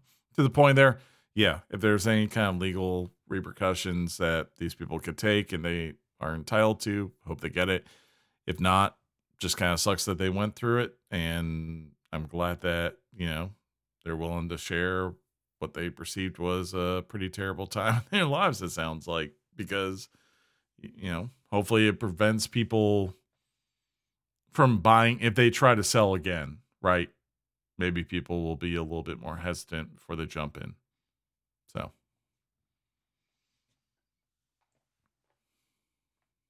yeah. So with that, normally we would go into emails and all that kind of stuff, but like we mentioned a minute ago, this is a 2-disc copy of the episode this week. So we're going to just kind of stop here. But we promise if you wrote in, we will read your emails next week. And then also any new emails that come in. So by the way, from our fan in Australia, one of our other fans love you to death. Just saying. Ladies and gentlemen, as Chris dies, this has been episode 435 of Weekly Games Chat. Just a quick reminder, wherever you download the show, man, if you could just leave us a review, it would help other people find us and the show grow, which is a win-win for everybody. You can find us on twitch.tv. All you got to do is search for Weekly Games Chat. Boom, there we are. Our official inbox, which we really didn't talk about this week, is weeklygameschat@gmail.com. We are at Weekly Games Chat on Twitter. And of course, you can find us hanging out on our Discord community a lot. It's a great community. So with that, my name is Sean, and I'll look to John and Chris, both of them. I love you guys so much. Game on, John. Game on, Chris. Game on, Sean. Game on, John. Game on, Chrissy Bear. Game on, Shawnee Boo. Peace out, everybody. Your mom's box. Tug life. Ooh. All right.